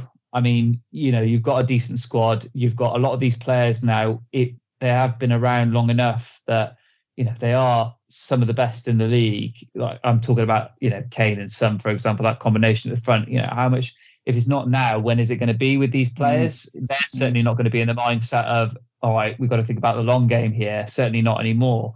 So you might as well go all in. And you've got Conte, and he's not a guy who's playing the long game, waiting around either, as much as he has said, made the comment, oh, I need like 3 more transfer windows to challenge with City and Liverpool at the top.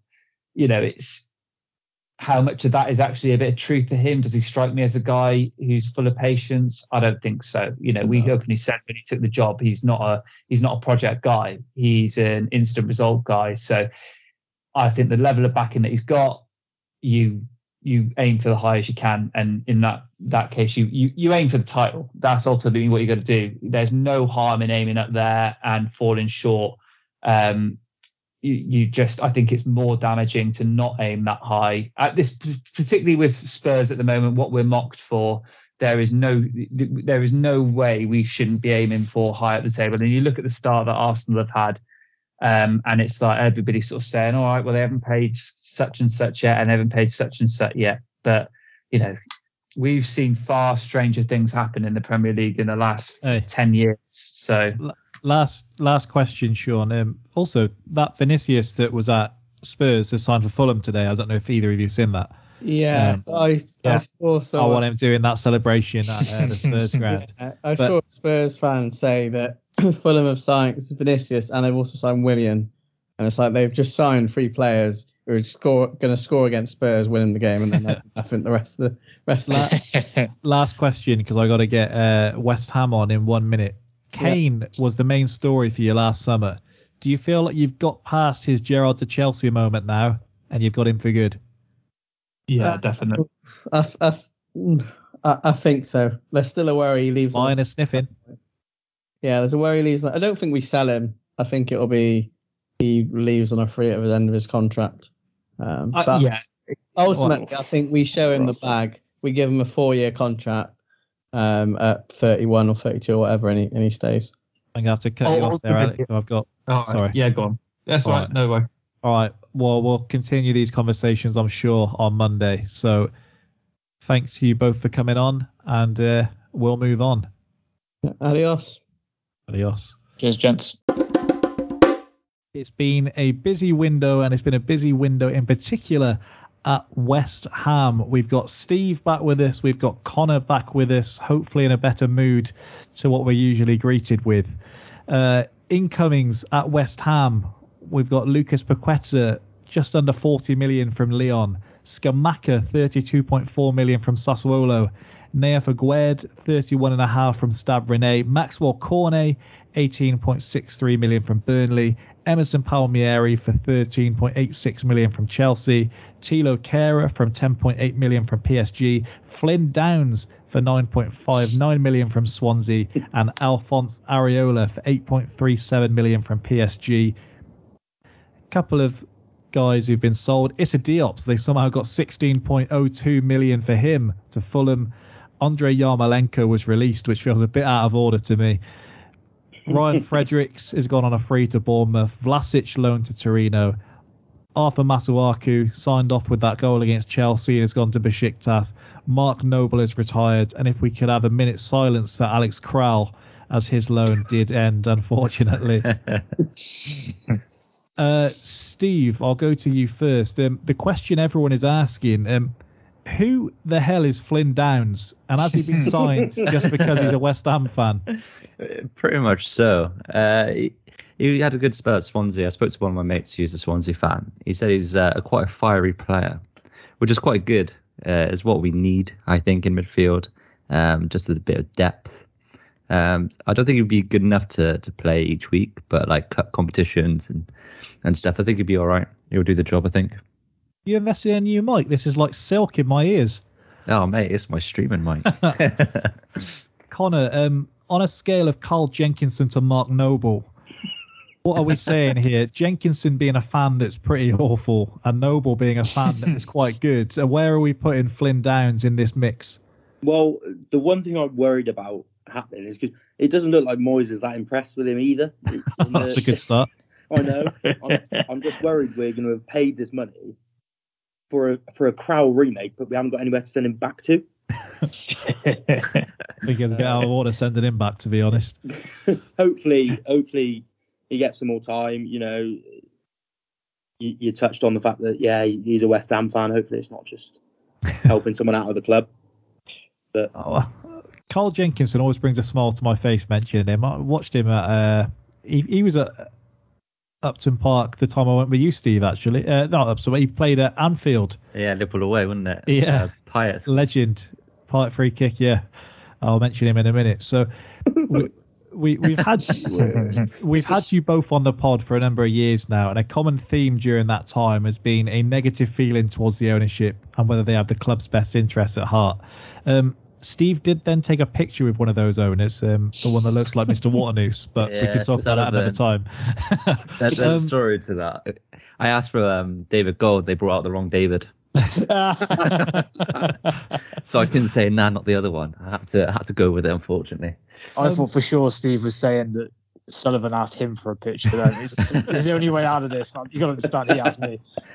Well, before we even talk about the signings, are you happy with the amount of investment that you've had during this window? I think we've got to be. You know, yeah. I'm certainly not used to West Ham shelling out much money at all, but I think it probably stems from that cash injection we had in November when the Czech billionaire bought 22% or something. It's higher than that, isn't it? Was it 27? Okay, It's second highest at West Ham now. I mean, I did completely panic when it came to January, and we just did nothing. So it's kind of a window and a half, really.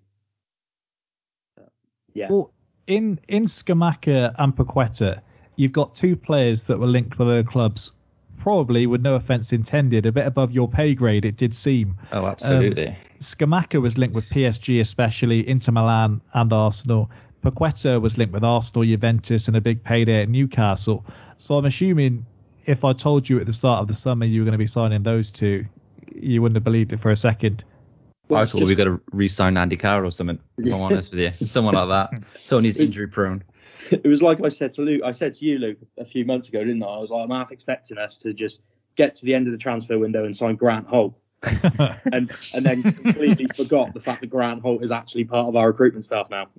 Because this doesn't seem like what we'd say is like a Man United purchase where there's no real thought in it. It's essentially just they've gone on the transfer list on FIFA and just looked at the most expensive guy there, and so picked him because he must be the best. Like we've hardly seen Paqueta. Everything we've seen of him kind of previously looks good, but Scamacca, I don't know what your initial thoughts on him are, because on paper he looks like the most perfect stylistic matchup. Like if I had to keep a big striker away from one team, it would probably have been West Ham. Yeah, we've got a bit of a love for a big brute up front, haven't we? But the fact that he's got more than just, you know, hype to him is promising. I'm excited to see him go up against Martinez if that happens.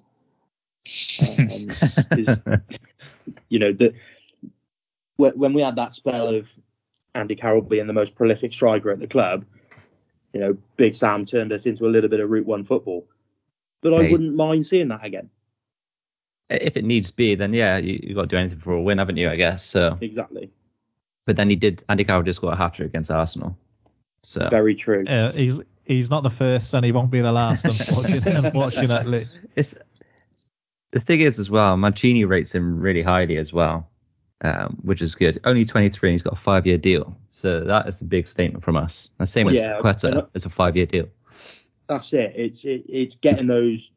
Yes, getting the big players in, but tying them down for a long time as well. Like, okay, it's not quite the 8 years we're trying to offer deck, but 5 years. So I was looking at all the signings, and I'd say 80% of them are all on about 4 to 5 year deals. So we are building for the future, and they're all quite young players coming in. So it looks like we finally got a core. We actually have a structure coming in. Yeah. With this Scamacca one, as you say, he's a big guy, but he's far more technical than that. And I mean, I watched enough compilations just when we were linked with him. We were linked with him briefly. I don't know what the plan was, by the way. Him and Jesus couldn't be further apart. But in terms of his hold-up play, he's faster than you'd expect him to be. And it looks like Moyes has a very clear style of play that he likes playing with Antonio. And I don't like mentioning him to Connor. But it looks like you've essentially... It's like on a video game, you've just kind of upgraded his stats and just got the upgraded version. And he looks like he could be that. I just don't know when we're going to start seeing him more regularly. Well, he did start, didn't he, against Villa? You've been quite negative, so I kind of assumed the worst. But no, he was since then. He was sick, so he's not trained all week, which is why I didn't start yesterday. Which is probably a good thing, because that assist from Antonio last night, I don't think I've ever seen him do anything more technical with football. Well, every bit of positive news I've given you, you've gone, oh, wow, Moyes won't play him anyway. So that is my fear, do you know what? that is my fear, that we potentially may have another Haller. I don't think Finn Downs even exists. He's just a mascot. I love the League Cup for those things when you can just see these guys that you just never get to see any other time, or the Europa League. You've got the Conference League. I may even enjoy the Conference League more than the Europa League if I get to see Arsenal there at some stage. Not that I'm begging for that. But with Paqueta, this one seemed to come out of nowhere. Like, I don't remember seeing any links at all. I used to have my brother in my ear constantly. I hope Newcastle get him. I hope Newcastle get him. I don't think they're going to. And then it was just bam, Newcastle, dicks on the table, 60 million. Here you go. And we're always very critical when we speak about the transfers, TK, and we say, why don't they just get two people in a room and they just hash this out? And it should be so much easier than this back and forth that we see from the outside. And it seems that Newcastle must have locked these delegates in a room and just hashed this out until they had a deal. It was sorted so quickly. What was it, like 24, 48 hours? Just non-stop back and forth. And eventually you do get it over the line, even if Orlis tried his tactics at the end to try and reel in some other bidders. Yeah. You said Newcastle there. It's all right. It's West Ham. It's fine. Don't worry. They're obviously on your mind. Link with Newcastle. Oh, that's what I meant. They were linked with Newcastle. So very efficient, wasn't it? I don't think it's the sort of thing you link West Ham with normally. Getting this done, keeping it under wraps, and getting it done quite so ruthlessly. Yeah, brilliantly done. I think he'll be fantastic for them. I think he'll be probably the next guy that breaks your hearts, lads. I'm afraid. Yeah, more than likely. He'll probably be that good. What's the most surprising thing is that how quick it was done. We're known for dragging out a deal, but apparently this would normally be a saga, and you end up losing out on the 11th hour to someone else. The chairman would be writing emails to the other chairman, slagging them off. But this one seemed quite good because apparently he's one of the players that we were looking at all summer, but they didn't think they would get him. Oh. So that's quite interesting. Well, these two players in particular look like level raisers in the same way that Payet was when he signed. And I don't want to get too carried away. Should we expect you to be more attacking this season, perhaps easier on the eye than you would normally associate with the David Moyes side? Yeah, I mean, I think when you look towards the end of us last year, we were becoming that team, and we were hitting people on the counter constantly, and we looked a real threat. But then when you're having Antonio playing, all those games in a season, he needs a break or he needs someone to share the workload with. So I think it just gives us more depth up front, although I don't think we've quite got, you listed off all the players that we have signed so far. We have let a fair few go as well. So it's yes, improved our depth at the top, but overall, I think we're still struggling on that point just because of the players that we have let go. But yeah, I think the attacking threats now, there are a lot more options that we've got. I think our depth is better. I'm the opposite. I think it's better. The people that we let go, Yarmolenko, for example, was on 115k, so that freed up a lot of wage. Fredericks is always injured.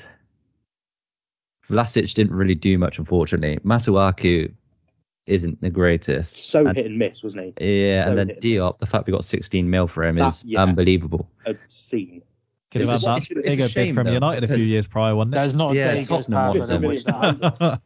50 mil they wanted him at one point. I'm pretty that was sure. under Jose, wasn't it? Yeah. Jose complains he wasn't back, so there's probably a reason for that. His positioning was just terrible. It's just one of those that just went missing, I guess. Well, Connor, are these also the kind of signings that go a long way to showing Declan Rice that you mean business, or does that not bear thinking about? Well, after he got complimented on reaching 200 West Ham appearances, he did say on to the next milestone. So in my head, never leaving. Never, ever leaving. I saw Nasri kiss the badge and then he signed for Man City that week. we saw Payet sign a new contract and leave 2 weeks later. Honestly, breaks my heart. Breaks my heart. He took a 500k loyalty bonus and fucked off. Wiped his ass with it. There's clearly been a focus placed on improving defensively too. When you look at Aguerd, Palmieri, Kehrer, and Cornet potentially, if he's going to play left back, they've all been purchased to, I guess, limit the amount you concede. Are you happy with those signings in particular, or were you expecting any different areas to be addressed? I reckon he got it nailed on there. Really, I mean, right back is an area that I think we need strengthening. Yes. I think Ben Johnson's the better of the two that we've got, him and Soufal. I think Soufal's not quite what he was when he first joined us. Agreed. You don't want to see Johnson centre back anymore, then?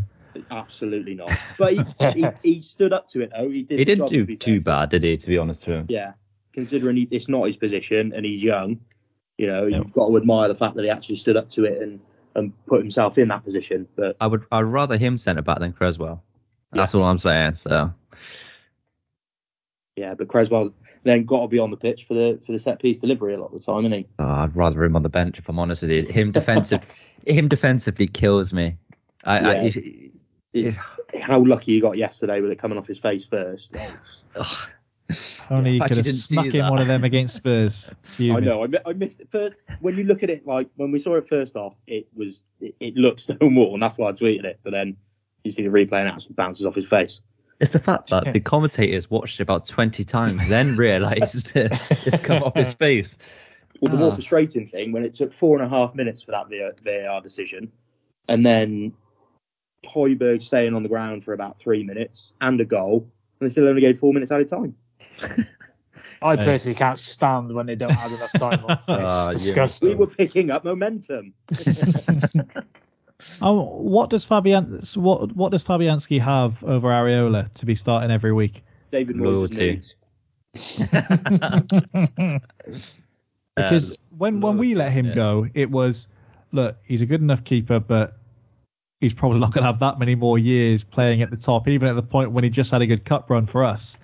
And then he went to Swansea first, and somehow he's just got like the fountain of youth because he keeps going.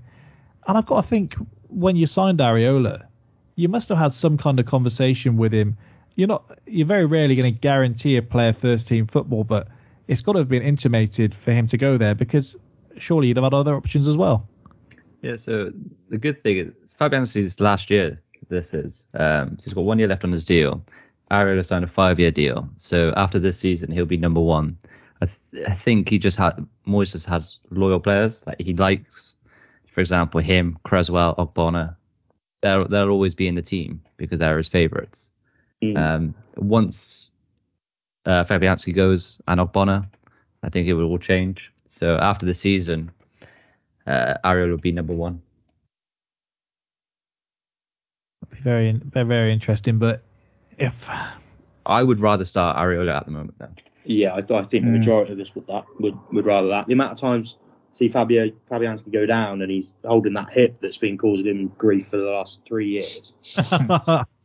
I just worry every time. But then on the other hand, he did that mid-penalty shootout in the FA Cup. Areola went down and conceded a penalty against City as well, though, didn't he? Yeah, but any keeper's conceding that penalty. I really resent that I can't see him without hearing Rice say Areola want to roll with a geezer. What are the expectations then for this season? Because last season you had the fun of the Europa League and the heartbreak, I guess, but that ultimately killed you down the stretch. This season, is it we put all the eggs in the Conference League basket? Is it that you do kind of what Spurs did, where that's like a side piece and what happens, and you prioritise the league?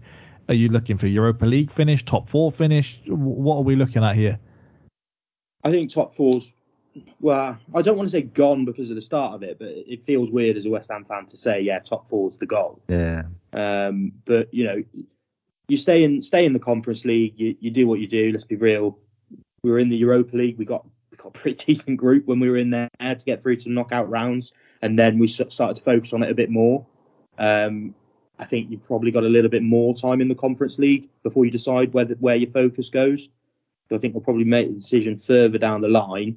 You know, I'd like to think that we get quite far into the knockouts, if not win the thing. But we need to be guaranteeing some form of European football. So whether that's winning the Conference League and going into the qualifiers for Europa, or finishing in that top 6 or 7, whatever it is, for all Europa. And if you get to the semi-final, will you be going to the cinema or will you be watching the game?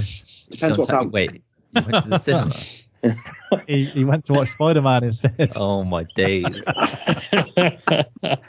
It's Doctor Strange, see? Okay, I feel like that makes it worse. The multiverse of madness? No. Yeah, I didn't expect us to get that far. I'll clarify again. That's more heartbreaking. I had the alert set on my Apple Watch, and it's the live score app, so it flashes up with the badge of the team that score. So when I saw the West Ham badge flash up, I almost lost it, and then scrolled down a little bit and saw it was Cresswell getting sent off. If I'm ever having a bad day, I actually remind myself of telling you that you'd equalised against us, and it just brings the biggest smile back. What a disgusting thing to do! Like hook, line, and sinker. Yeah. But there we go. I know how rattled you'd be if that happened to you as well. It's just such an outrageous thing for you to do. He was having a meltdown that Douglas Luiz wasn't signing for Arsenal. Well, we're still there. We're still there, Steve. Steve, it's like you were listening into the Arsenal segment, honestly. Christ. I could taste the tears from here. We've still got Blackton to get on, so I'll have to bid you farewell for now. As always, both welcome at any Monday you please, and we'll speak soon, I'm sure. Thanks very much. Thank you very much. Cheers. Adios. Ta-da. We have got Jack dialed in all the way from, I was going to say sunny Germany. I don't know what the weather's like there to confirm if it is sunny or not. But Jack, very sunny, mate. Dialing in. Where to even start with this transfer window? I mean, I thought I had all my notes ready and you're still doing business. I'll quickly run through. Incomings: Wesley Fofana for 75 million, Mark Cucurella 58.77, Raheem Sterling 50.5, Koulibaly 34.2, Carney Chukwuemeka 16.2 from Villa, Gabriel Slonina for 8.18 million from Chicago Fire, Amari Hutchinson on a free from Arsenal, Conor Gallagher's return from loan, Armando Broja's return from loan, Pierre-Emerick Aubameyang for 14 million plus Marcos Alonso from Barcelona, Cesar Casadei from Inter Milan for 12.6 million. We've learned in the last hour or so that Dennis Zakaria is incoming on loan from Juventus. I don't know if you've actually seen that, Jack. No, I haven't. Yeah, you've got a new defensive midfielder in on loan from Juventus. All a bit mental. I'm in a weird situation where my phone doesn't work unless it's connected to Wi-Fi for some reason. So I've been getting these kind of updates throughout the day through drips and drabs. But yeah, I did not know about that one. So after the deal that was rejected for Edson Alvarez yesterday, Tuchel does get his defensive midfielder. So yeah, I think it's something that's definitely needed. I still, after looking at all those signings, So I don't really see where we're scoring goals from, which is our main issue. We will get there. Outgoings, we've got Timo Werner, 18 million. Emerson Palmieri, 13.86. Lukaku for a 7.8 million loan fee. Malang Sarr, 900k loan fee to Monaco. Rudiger on a free to Madrid. Christensen on a free to Barca. Hudson-Odoi on loan to Leverkusen. Ross Barkley's had his contract terminated. Drinkwater was released, and Marcus Alonso has gone to Barcelona for Aubameyang. Let's start with Aubameyang. So he's out for the next 4 to 6 weeks anyway. He's 33 years old. After spending 275 million so far, having a 90 million deal fall through yesterday for Gvardiol, a 60 million deal fall through last week for Anthony Gordon, and a 50 million deal fall through for Edson Alvarez yesterday. Can you believe this is the striker you've brought in? I mean, it's one of those where you kind of look at it and think it's the best of a bad situation. We can't go through the whole season. Can't go through the whole season watching Havertz try and play a 9 because it's just it's just not working, and we just look completely toothless. And we've spoken before that Aubameyang is probably one of the only players that, from the list of gettable players this late in the window, where he can create a little bit for himself. He doesn't need everything to be passed onto a plate in the kind of 16-yard box, 18-yard box. Oh, I've just seen him getting out of a van saying, "I'm back." Fuck's sake. I was won over entirely. I couldn't even play the sound on the video. I was like, you know what? He won me over. I can't. If he's got a broken jaw, I kind of need a Kanye through the wire kind of music video to come back to this. I actually joked about that the other day and felt so bad after, and then I remembered he's going to Chelsea, so I didn't feel as bad. I just saw the chat shit get banged tweet as if it was like 2013 all over again, and he wasn't chatting shit. He actually had his house broken into, which is why I felt bad. But yeah, look, I saw someone claim jokes about worse.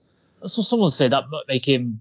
Well, that probably scuppers any chance of a move. I was like, I think that's probably going to make you more inclined to move. Actually, I'm probably not sticking around here. I think I'll make sure I get out.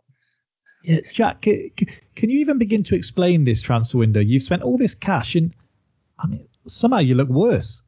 You're in worse form than Frank was sacked for. Yeah, I've seen that. I mean, we haven't played well since our draw with United in November. Our last game that I can actually think we played well in. I thought you played well against Spurs. Well, there was that. Again, I think that was more the kind of Stamford Bridge curse for Spurs, because we haven't maybe we haven't looked that good against anyone else. In Southampton, Everton included in that, and Leicester were very unlucky not to beat us also, even though we did have 10 men. So God, how bad Leicester must be. I wouldn't even want to get into that. Brendan's in here. No, I mean, we haven't played well since we beat Juventus 4-0 at home in November last year. It's worrying, if I'm being brutally honest. Bloody hell. Well, I've just seen the list of the Douglas Luiz deals off, so if I just... I don't think my curtain rail would hold my weight. Fuck me. But yeah, I mean, you're right in this sense. I mean, I look at the outgoings. First of all, you can kind of see, I know we've talked about no strategy previously on different pods, but I think if you look at it from the outgoings that we've had go and the people that we've brought in to replace them, I believe it's strengthened the team. I can see a bit of strategy in the workings behind, with the fact that we nearly got relegated from PL2 last year, so we needed to bolster our youth team or reserves, which is why they brought all this youth talent to then come through at a later stage. And kind of understand that.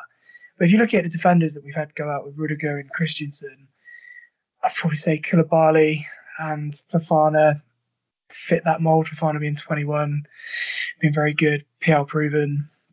And then you've got obviously Alonso going out, Palmieri going out, and then you've got Correa backing them up, and he's looked really good so far.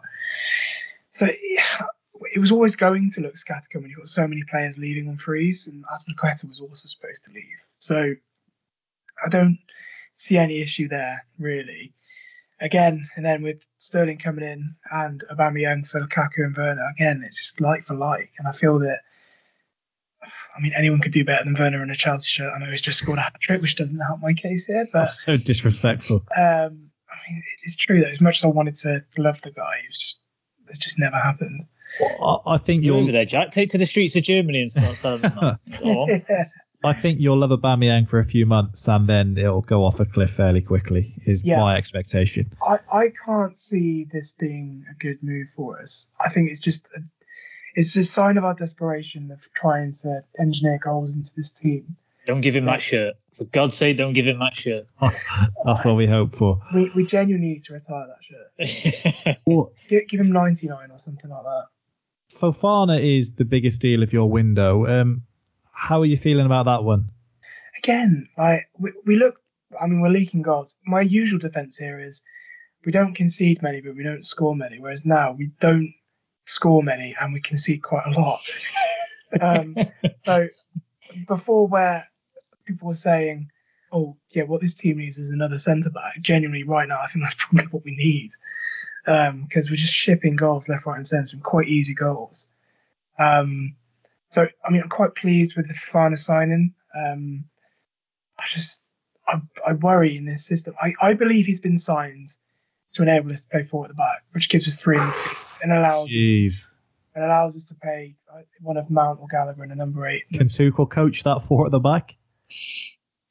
I mean, he can't coach an attack. Can't coach a 4 at the back. He can't coach a 5 at the back at the moment. So it's the last roll of the dice, if I'm being honest. And then Cucurella seems to be ahead of Chilwell on Tuchel's depth chart, which, I mean, after what you've told us, seems almost impossible to believe. It's match fitness. So Chilwell started the first game against Everton, and he looked leggy. He looked off the pace. Didn't look sharp. He looked like a player that's just been out for 8 months with a cruciate injury, with an ACL injury. Sorry. So there's that, and then Cucurella came in, created a few great chances against Everton, and has just stuck since because he does look sharp. He looks bang up for it. So it's one of those where if he is playing better than Ben Chilwell, which he was, chances are he's going to retain that spot until Chilwell gets a chance either in the Champions League or in the early stages of the Carabao, which is just remembered is against Man City. So it's one of them. I think until Chilwell gets back fit, and then we've got 2 really good options at left back / a left centre back because they both played the other night. You were quite confident that Gallagher would slot straight into your first team. Are you surprised by how much he has struggled? I mean, he's been played out of position for a start. He's not a deep line covering 6. I know that Tuchel said that he's the most comparable to Kante, but if anything, the last 2 performances to go by, that's an absolute lie. I mean, to be sent off in 36 minutes on your kind of like full home debut is not the most ideal situation. However, we were reminded that a certain Dennis Wise also started his career that way and it ended up not bad. So, that's all right then. Yeah, I don't know if he wants to be compared to Dennis Wise. I mean, I don't know if he knows who Dennis Wise is, being his age. But I think it's going to take time. He's a youngster. He obviously cares about the club because he's been a Chelsea fan and a Chelsea youth player for his longest time. So, yeah, it's one of those where he's going to have to adapt. It's not Crystal Palace. They're not going to be sat behind the ball constantly and then go on the counter-attack. They will have possession. If you get caught in it, you're going to be leaving your back 4 exposed or back 5 exposed. So it's going to be a steep learning curve. I'm hoping gone through that curve and then we'll just see better performances from here. What surprised me is if you told me blind that Chelsea spend around 300 million this summer, I'd assume that a large portion of that is on Declan Rice as a no-brainer. I think because he signed that deal, I think he's got 4 or 5 years left on his deal. From the rumblings, because I haven't heard of Declan Rice going to anyone else, especially Man United, when they've been absolutely twerking for any DM that would think of joining them, in the end getting Casemiro, I think that he's probably going to go next window, 1 more year at West Ham, and then there's going to be some sort of movement because... It's just odd when you look at the fees you've been willing to spend.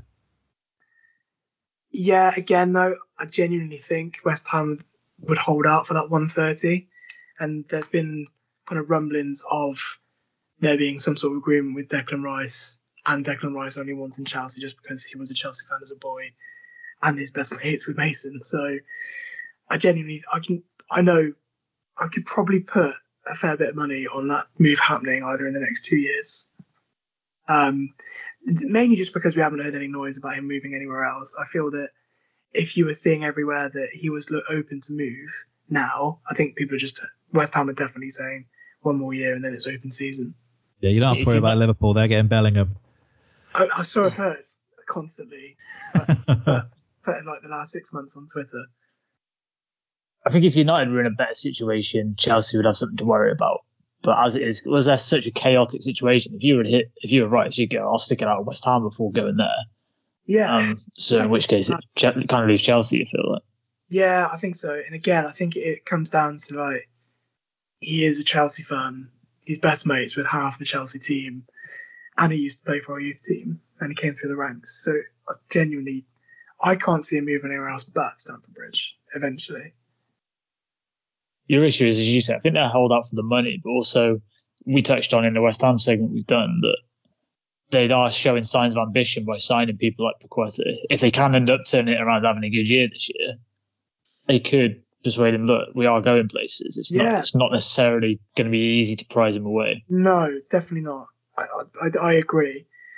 I mean, just from what I've seen, and again, the silence is deafening in that sense where there obviously isn't any chance of him moving this summer. Now, why is that?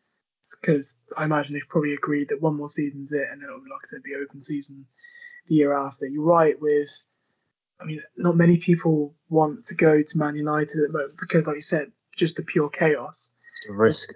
There's nothing guaranteed. You could be vilified, you could be hated, you could be adored, but who knows?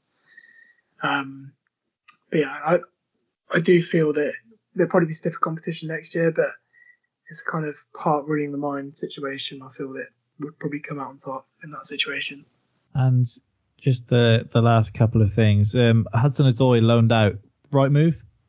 Yeah. Yeah, definitely is. I mean, it's strange because if you told me at the start of the season that Ruben Loftus-Cheek would be our best player so far playing at right wing back, and we've spent 300 million, I'd be scratching my head to see where the hell is that money gone then. I think we're still doing that and we've seen what happened. I know. I think it's the right move for him. I'm glad it's not permanent. I think it'll be good for him to get like consistent game time. I think this will be. I genuinely think this might be his first loan, isn't it? Or is he gone to Fulham? I can't remember. So it'd be just good for him to play week in, week out, which is exactly what he needs for his development. What are Chelsea's expectations for this season? Because the pressure was on Frank in this situation, and ultimately spending money was probably the worst thing that happened to him. Are we feeling like Tuchel's under pressure, or does that? I haven't heard any murmurings of that. No, I don't think so. Mainly because I think Todd Bowley's praised him so much through the whole process of last year with the sanctions, etc., and how he handled the media in that sense. Also, as well, these are Tuchel signings. Like Tuchel's getting sign off on these signings. Todd Bowley is out his input on these players. So I'm assuming Todd's probably going to give him time to kind of gel these players into the team. And I imagine as well as a new owner, unless you're the owners of Watford, you kind of want some continuity with all the upheaval with new owners and new things happening.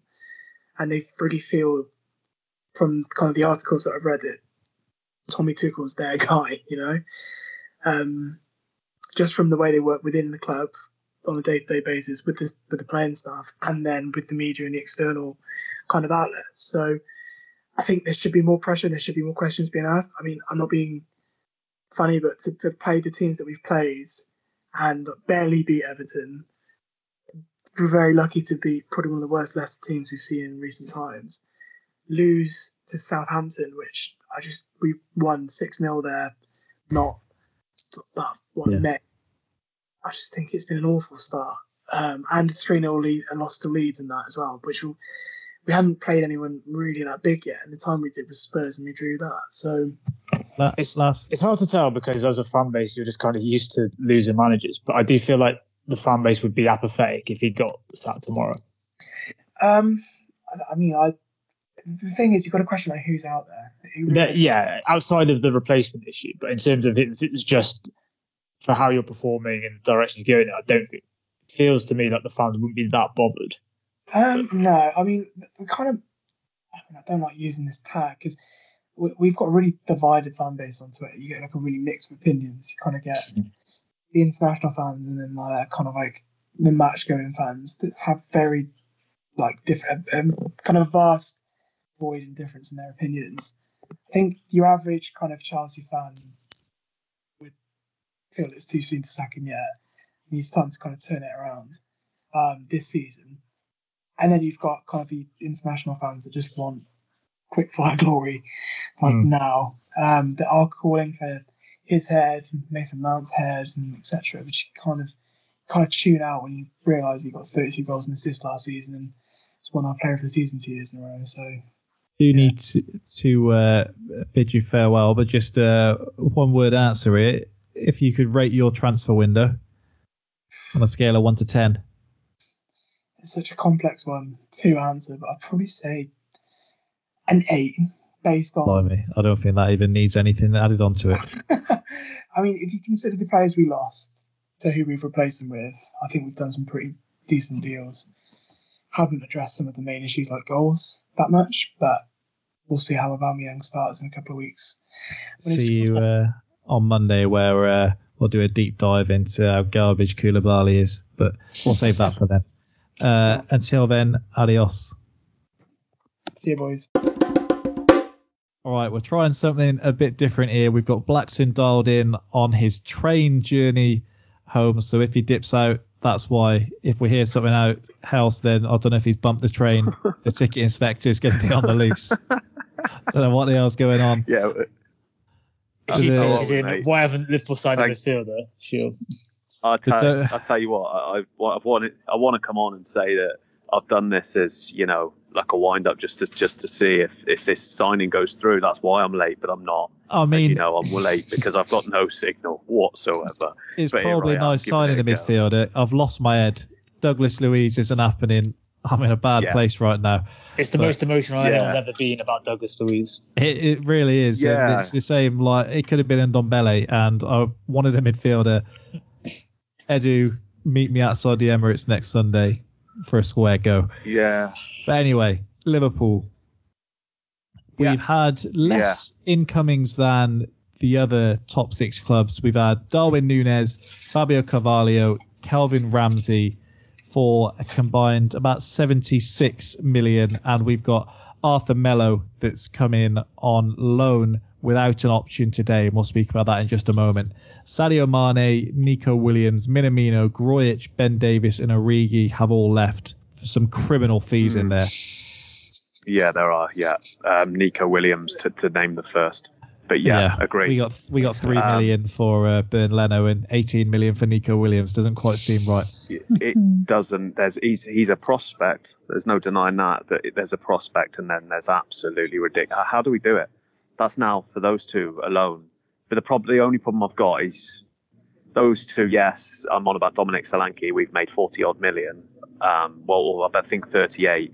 But then we sell Mane. I get he's got a year left, but he's one of the best forwards in the world. But I'm under the impression that conversation went something along the lines of, look, I want to earn a little bit more. Want to go out. I don't reckon it was nasty or anything. I just think we had our hands tied a little bit. I don't know if you feel that way as well, outside of looking in. That was what I felt. We didn't have too much choice when we did the best we could. Well, Arthur does seem like he's through the door. This is a player that's probably been slated as much as Rabiot, but his mum isn't his agent, so he hasn't had the same amount of flack. Rabiot actually was being picked for Juventus ahead of Arthur, and you heard me, a year ago when Arsenal were being linked with him? I love the bloke, mainly from Football Manager reasons, but fan of the guy. This is Strap. Valencia tried to get him, but they couldn't match the finances. TK, how are you feeling about this one? You might need to mute yourself for a second, Blackson. Yeah. You go from this is Anfield to this is Stroud. So TK, how are you feeling? As a loan signing, if you're looking for a sort of body through the door, which appeared to be where we were at, it looked like we weren't going to go certainly for anything big. We were just going to try and get a warm body in. He seems to have done that. He, as you said, he seems talented. I did see someone say he's basically like a budget Thiago because he's got similar sort of injury record. Is good, but you're not going to get him out that often. So it's got its problems. But if we can just have them injured when the other one isn't, it's fine. At 10 o'clock this morning, White Wijnaldum was trending on Twitter.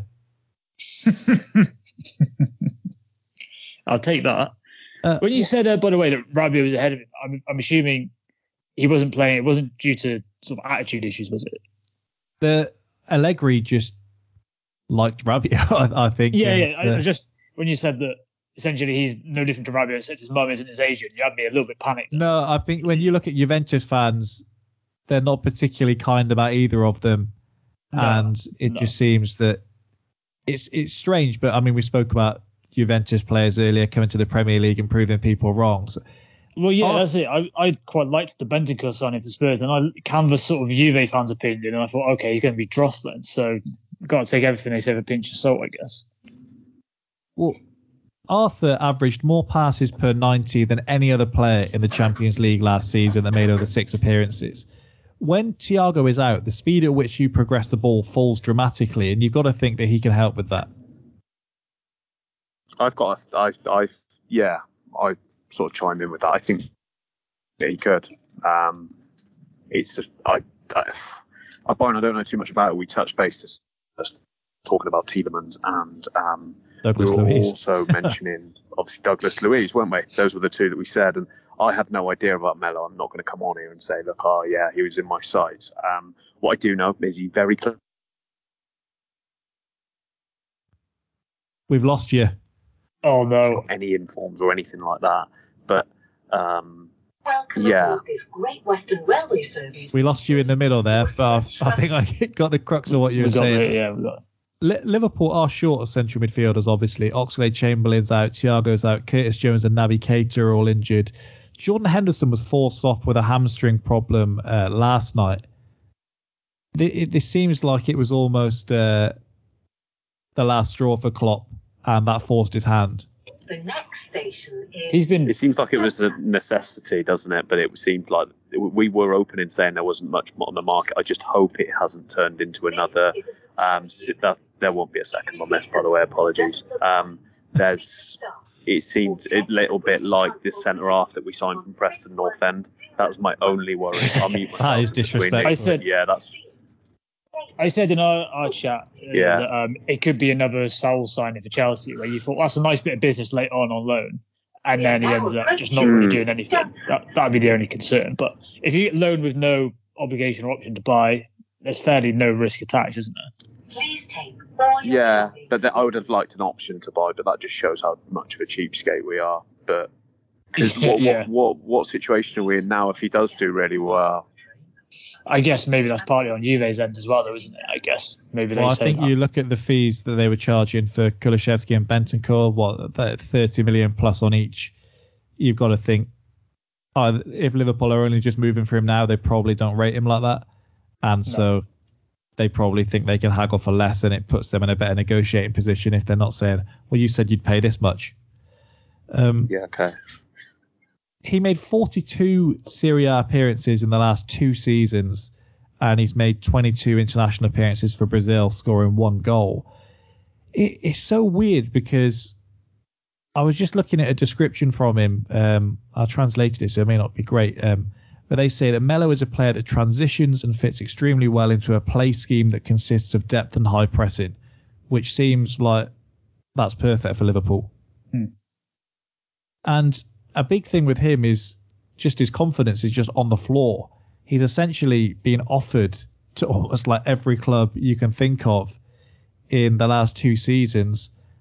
And Arsenal were the only ones really to show any interest in it. And then it was, well, we're not going to pay that much for you, so don't even think about it, basically, which has got to be an even further kick in the teeth. He was offered to Valencia. Gattuso was desperate for him, but they decided he wasn't worth the money. There's a theme there. He's almost got to have his confidence picked up, and maybe Klopp is the best person to do that. He's ended up being that Danica in Love Island. It's just everyone's just knocking her back constantly. Her confidence is on the rope.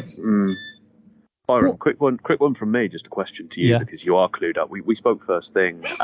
closely about these two players that I mentioned, but this Arthur Melo signing, what structure are Liverpool paying of wages? From what I gather, you're just basically paying his wages for the year. So I saw majority was the term used, so. And he's on a lot, so that probably sounds about right. And if you're not paying a fee, that's my point. Though, isn't he on 260 grand a week? I don't think it's quite that much, but because it would be high though. 200, he was 70 million from Barca. Yeah, so he was being called the perfect hybrid of Xavi and Iniesta at one point. Yeah, I think I'll take just half of one of those players if we get that. Then just tie us over 10 games like that we're missing at the moment, and freeze Naby Keita out of the squad. That'd be great. Yes, Klopp spoke a couple of weeks back, and he's spoken across the last fortnight, and basically said they aren't going to do any business unless it's for the right player. And he indicated saying, look, there was a player we went for and it didn't work, which we know to be Tchouaméni. Yeah. It feels very much similar to the things we're having, but you've actually got someone over the line. It isn't that there's no one else on the market that is better than what you've got just because they're not as good as Tchouaméni. There is an in-between here. There's plenty on the market. It's basically that you don't want to pay the money for them. Yeah, I think that I don't know if it's like deluded Liverpool fan with this or if it's dreamland. I think there's a bid being prepared next year. My obviously dream is it's Bellingham and that's what's happening. But am I deluded? Yes. Absolutely. I think Liverpool fans are going to be very hurt by that because there is always going to be a club that's going to pay more than Liverpool, and so you're basically then banking on Bellingham saying, "I refuse to go anywhere else but Liverpool." And if you have a dreadful season in the meantime, whilst you were waiting for him, Harvey Elliott's been messaging him a lot though. So he's got. if he's messaging me a lot, that's probably going to scare him off. Have you not seen the last few games? Come on. Look, great player. Still not sure I would want to be having a chat with him. He's been messaging Jude saying, "Do you want to be my six?" And Jude said, "I'd love to."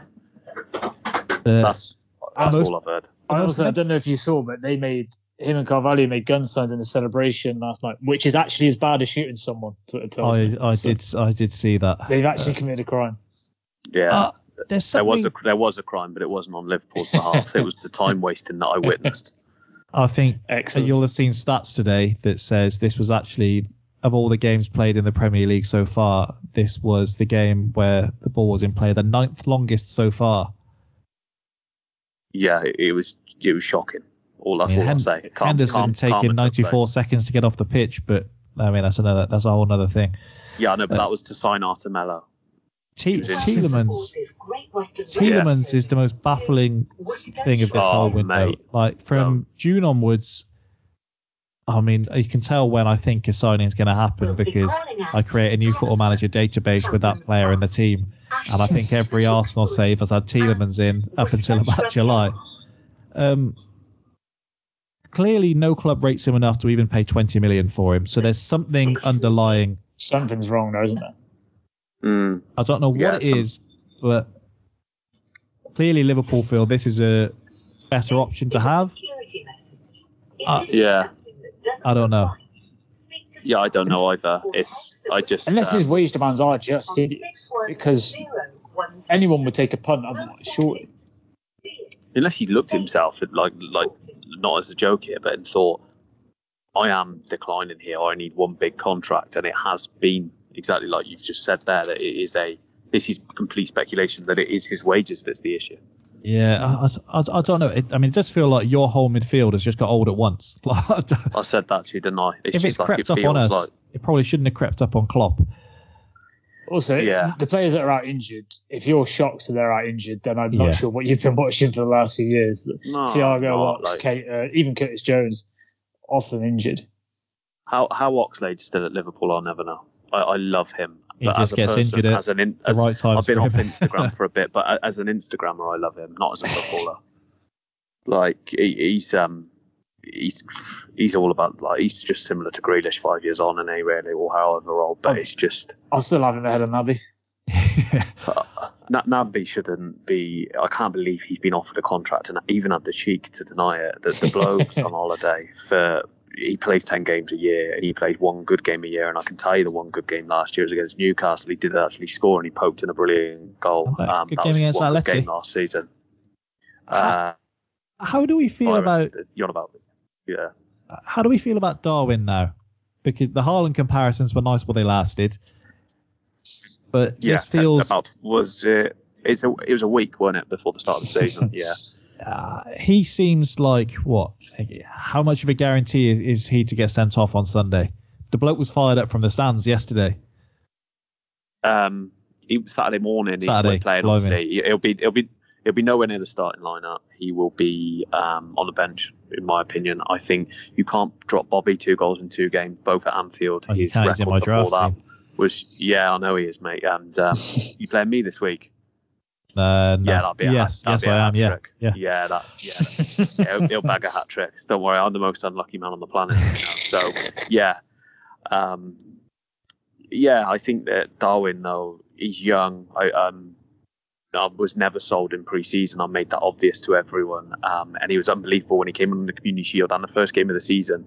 But he stood out in 2 games that were lacking quality for me. And each time he started, he hasn't been great. You can make a case for the game that he scored 4 goals, but if you truly analyse that game, he wasn't brilliant. I get that he scored 4 goals, but if you watch it back, the keeper looks like he's never played before. He's tapped it into his own net twice. The one goal, it was brilliant. He was running through, he took one touch, he got it out of his feet and fired it across the keeper bottom corner. That was the only time he impressed me in the whole of pre-season. I think that I'm not sold yet, but I'm not. I haven't wrote him off yet either, if that makes sense. Well, just the last couple of questions here. One of you, talk to me about Fabio Carvalho, because for any criticisms of any business you have done, this kid does look the business. I'll let you take that one, mate. Go on. He certainly looks more ready than I thought he would. He looked good in pre-season, but you've seen young players look good in pre-season and then not get a sniff in first-team football. Obviously, he's been helped by the fact that, as you've highlighted, our midfield does look a little bit old and has done in the last couple of games. And so him coming on just brings some energy and enthusiasm that automatically makes us look a little bit better. But yeah, he does look the part, doesn't he? He doesn't look out of place at all. I thought he would be one where you see flashes, but that's about it. But he's already probably showed a bit more than I probably thought he'd have at this stage. I'd echo that. The only thing I would say is we were speaking this about a year ago now on here, Byron, and we said similar about Damari Gray's start at Everton. All I hope is that this isn't a Damari Gray where he gets off to a flyer and then is he even making the matchday squad at the start of next season? Do you know what I mean? So I think this is one where he really wants it at the moment. He wants to prove a point. Maybe let's discuss this and revisit this, because I agree with everything just said, in sort of 3 months, and let's see, is he still having this impact? 2 goals in 2 games, yes, that's great, but can this, is the longevity there? If I don't know if you agree with that as well. It's going to be up to, well, hopefully the rest of the team's performance picks up, and so you're not reliant on Carvalho being the goods this early. So we can have this from him on occasion, but it's not right. We need this guy to come on and change the game for us. Well, last question here. Is it too early to say that you need a rebuild, TK? I mean, the midfield certainly does, but I don't know how you feel, because a year ago, well, not even a year ago, a couple of months ago, you were pushing Man City right until the very end, and now it's all doom and gloom. It's way too early. Yeah. People have been losing their minds. It's big word, I don't know, but Thiago can put a run of games together. So then when he comes in, him, Fab play, we know what their record is. Then it's those two plus one. If Elliott carries on in this form, I can see that being him and Klopp changing it just slightly in there. If Darwin at the end of the season, Arthur's keeping Thiago at the side. Maybe. They're probably both in the same treatment room together. I think if Nunes scores goals and Diaz starts scoring, then we'll start saying that Liverpool are just as good as ever. Well, we'll have to. It remains to be seen. But Arthur, I don't think he's been announced yet, but we know his medical's been completed. It's just a matter of the announcement. But look, maybe there'll be another Fekir moment. Don't you dare. I hope not. Yeah, don't do that to me. Not when you've had the window you've had, Byron. It's been unbelievable. Well, no need for that. We'll bid you farewell next time. Hopefully, it will feature you in better circumstances. Yeah, I hope so, sir. But look, it's been a pleasure. Lots of love. See you in a bit. Shout out Great Western. All right, we've got an extra guest, unexpected guest. We've got Luke Mann dialing in first time on the pod. We've had Jack from Germany. We've got Luke in from Cyprus. We've gone global this episode, TK. And we've had Latin coming via Swindon, so we have gone big. So we're here to talk about Newcastle. We won't mention the game last night too much. I don't think you'll want to chat about that for TK. No, not really. No. But when we did a podcast with my brother a couple of months back, Sven Botman, I think, had just signed that week, and we were saying that he's probably going to be the marquee signing of the window. And then Newcastle got one of those deals that just comes out of nowhere, just hits like crack. When Isaac is just announced out of the blue, 63 million. And then he steps in, bangs one on his debut, possibly could have had a second.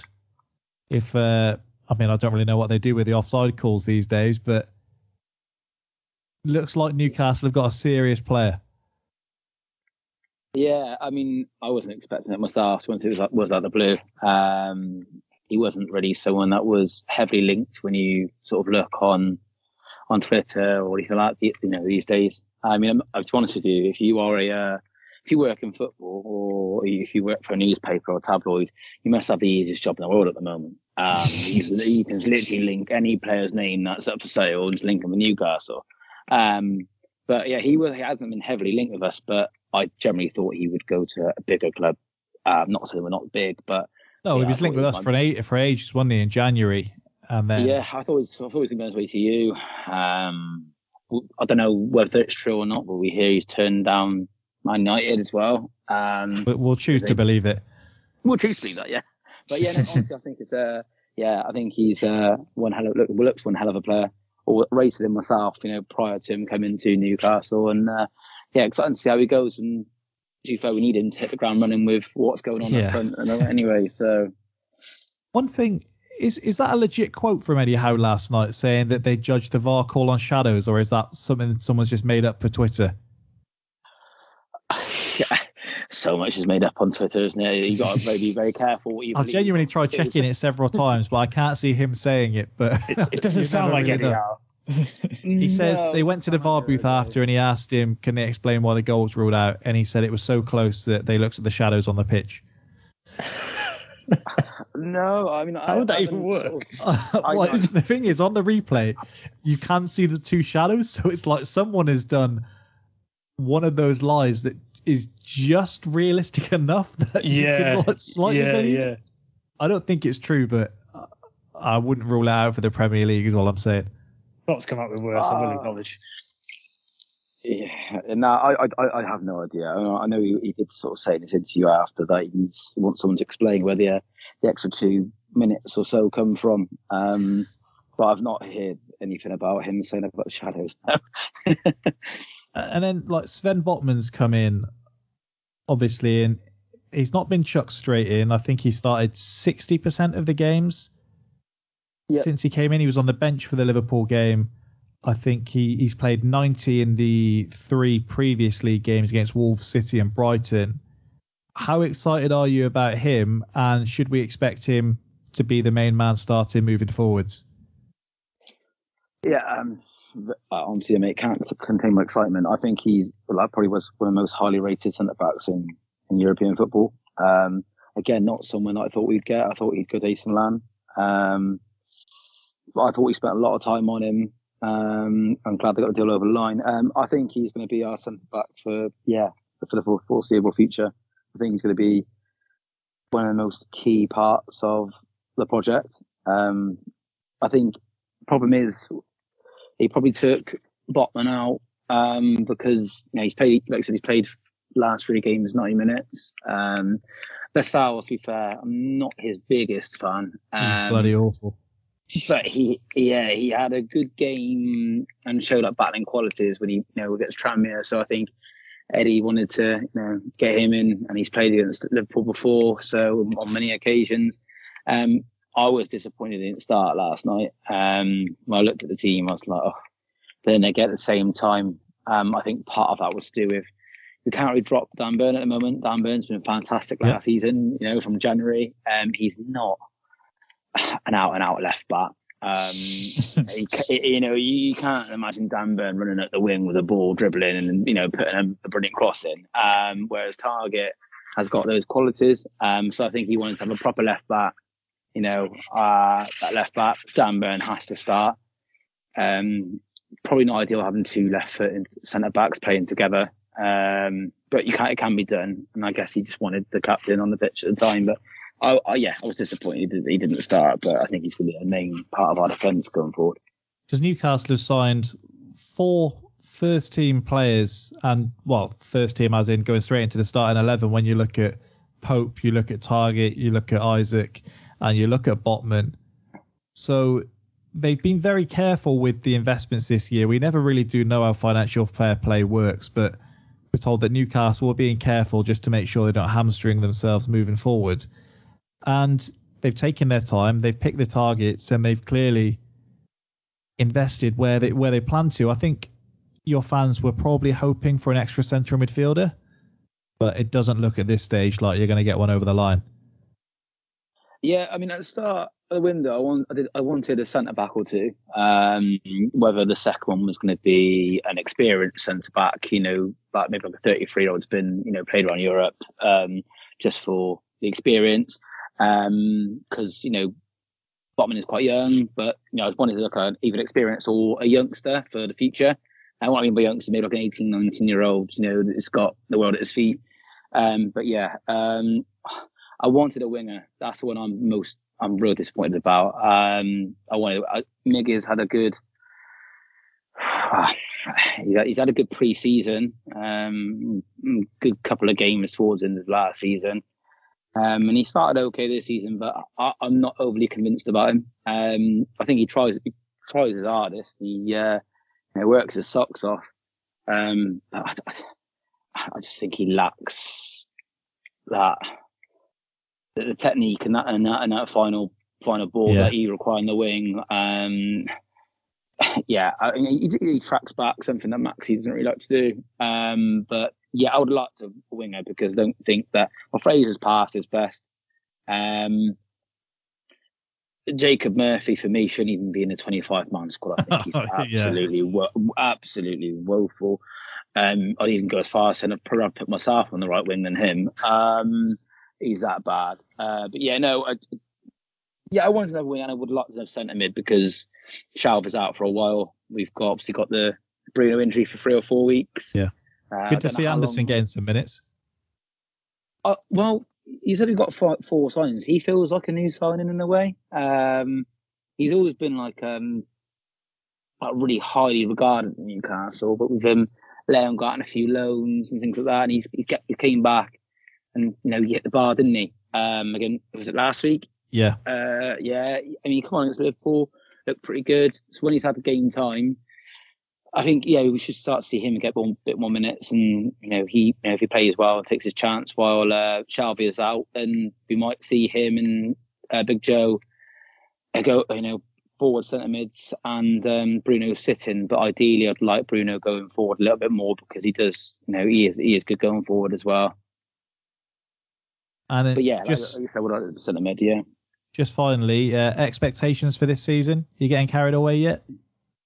No. I always said against that season that I would have been very happy with top 10.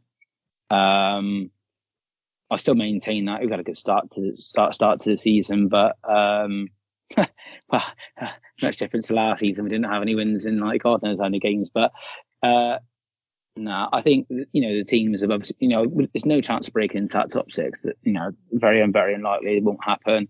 Anyone that thinks we would do, any Newcastle fans saying that we should do, I think they've had one too many brown ales. No, I think if we can get say 8th, I'd be over the moon with that. But I'll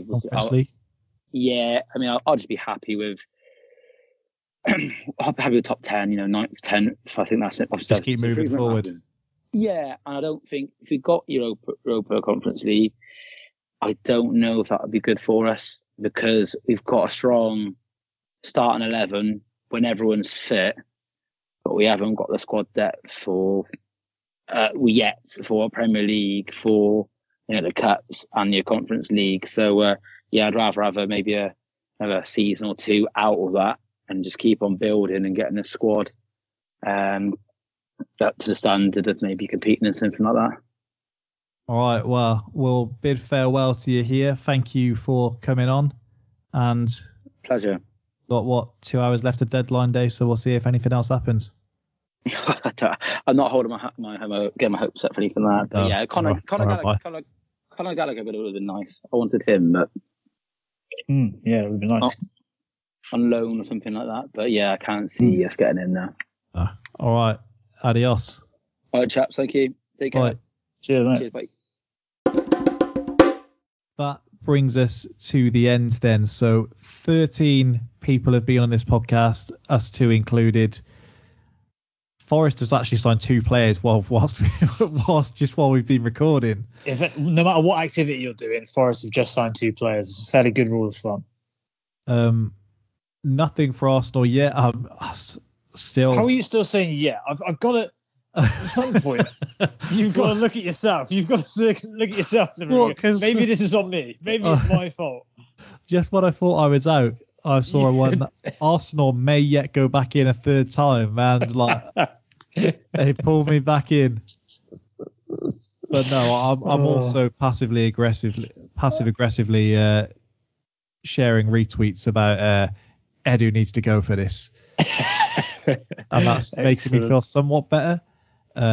Actually, in the time we're doing this, we've had 2 outgoings. Ainsley Maitland-Niles have gone to Southampton, and Miguel is very on brand for everyone.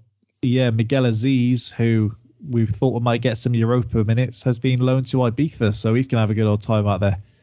He said, "Fuck an actual career. I'll just go there and enjoy that."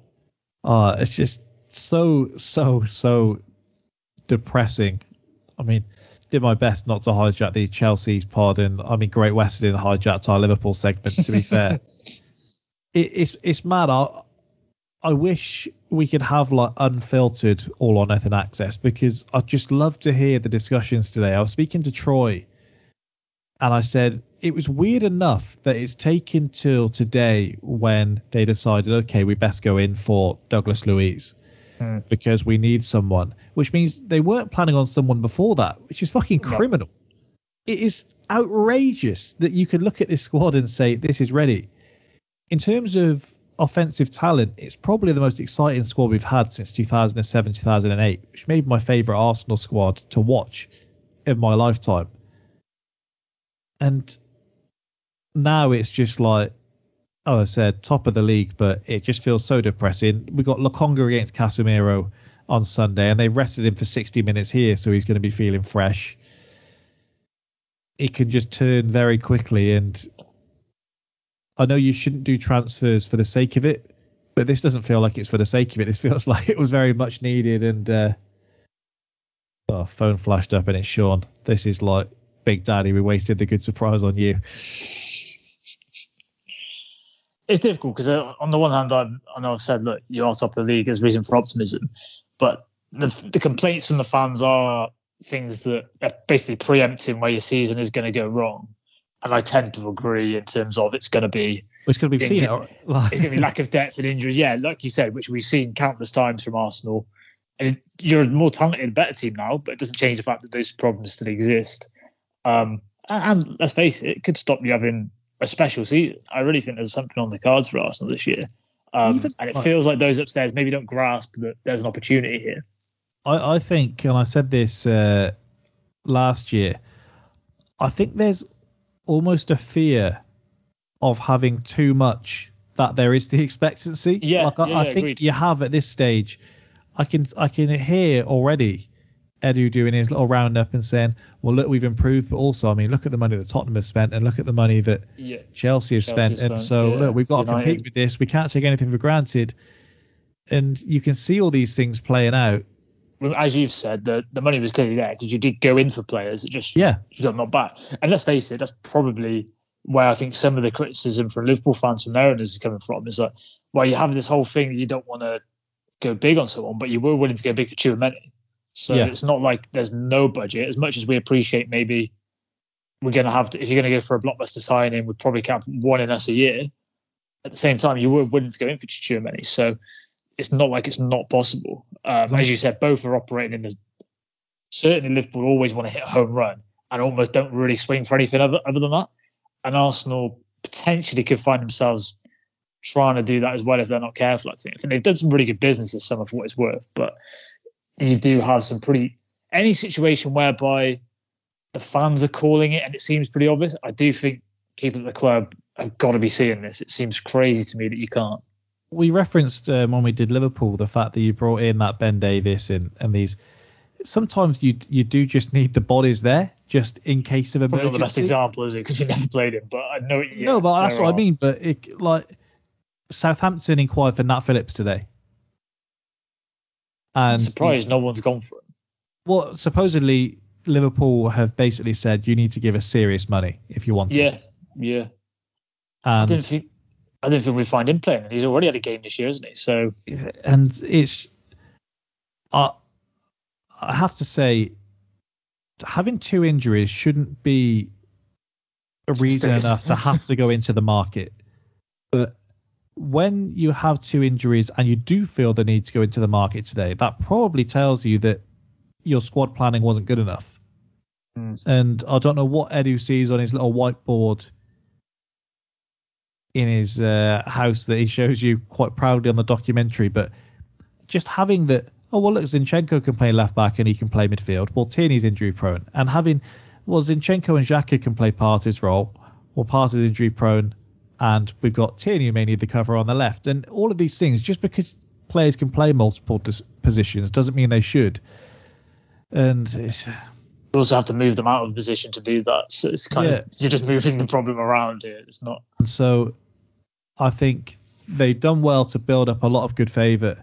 And I'm not saying that because it's not the players' fault that immediately, look, we lose one game, that people should just be up in arms. But what will happen is when you do see Granit Xhaka go down with an injury, the discontent in the ground is going to be people going, well, we should have signed someone who can come on and do this now. The defensive, when you look at, okay, Tierney's out, we've got Zinchenko in.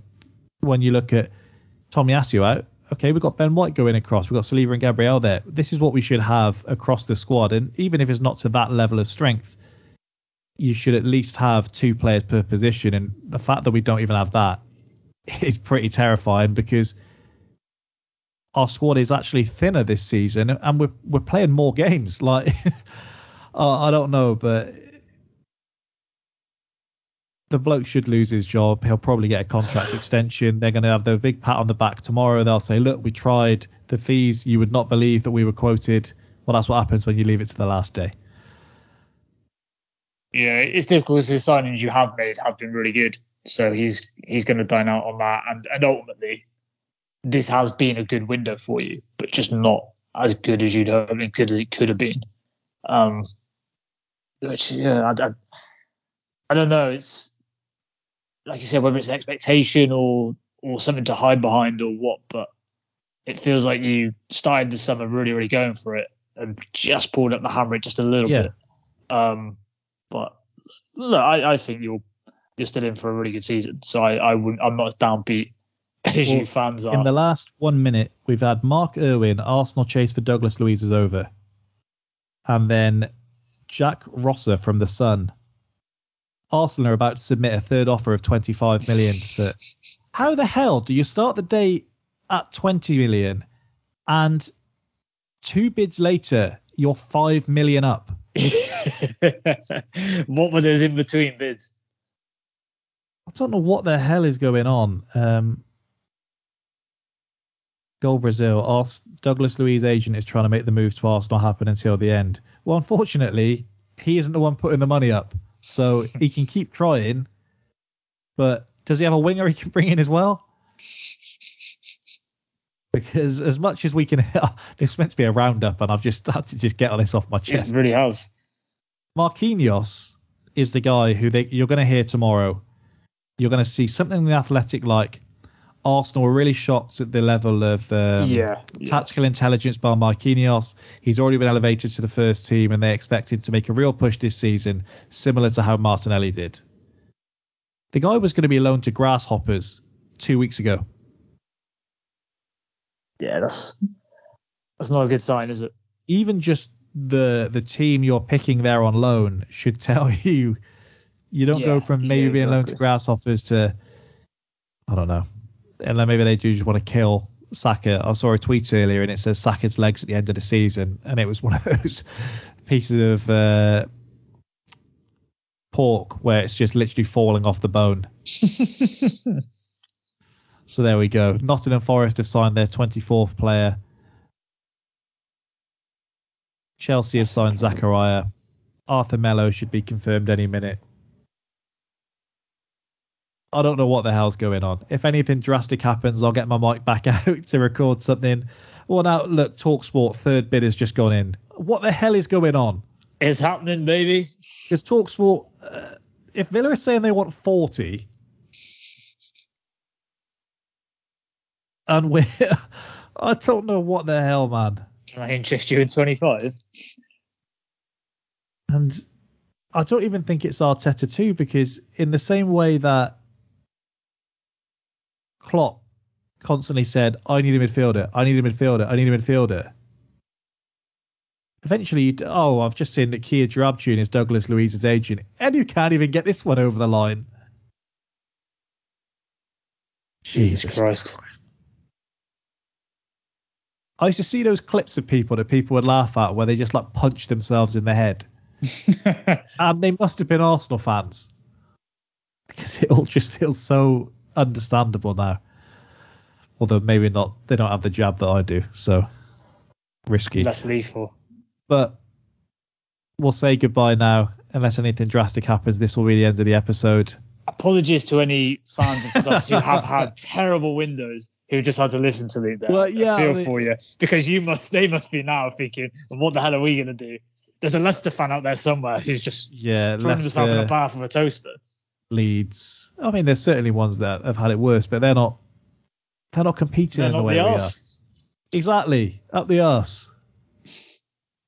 Maybe if I know when Jack's train's coming in. No, I won't go there. Thanks again for listening to another edition of the Spitballing Pod. We'll be back next week. Goodbye.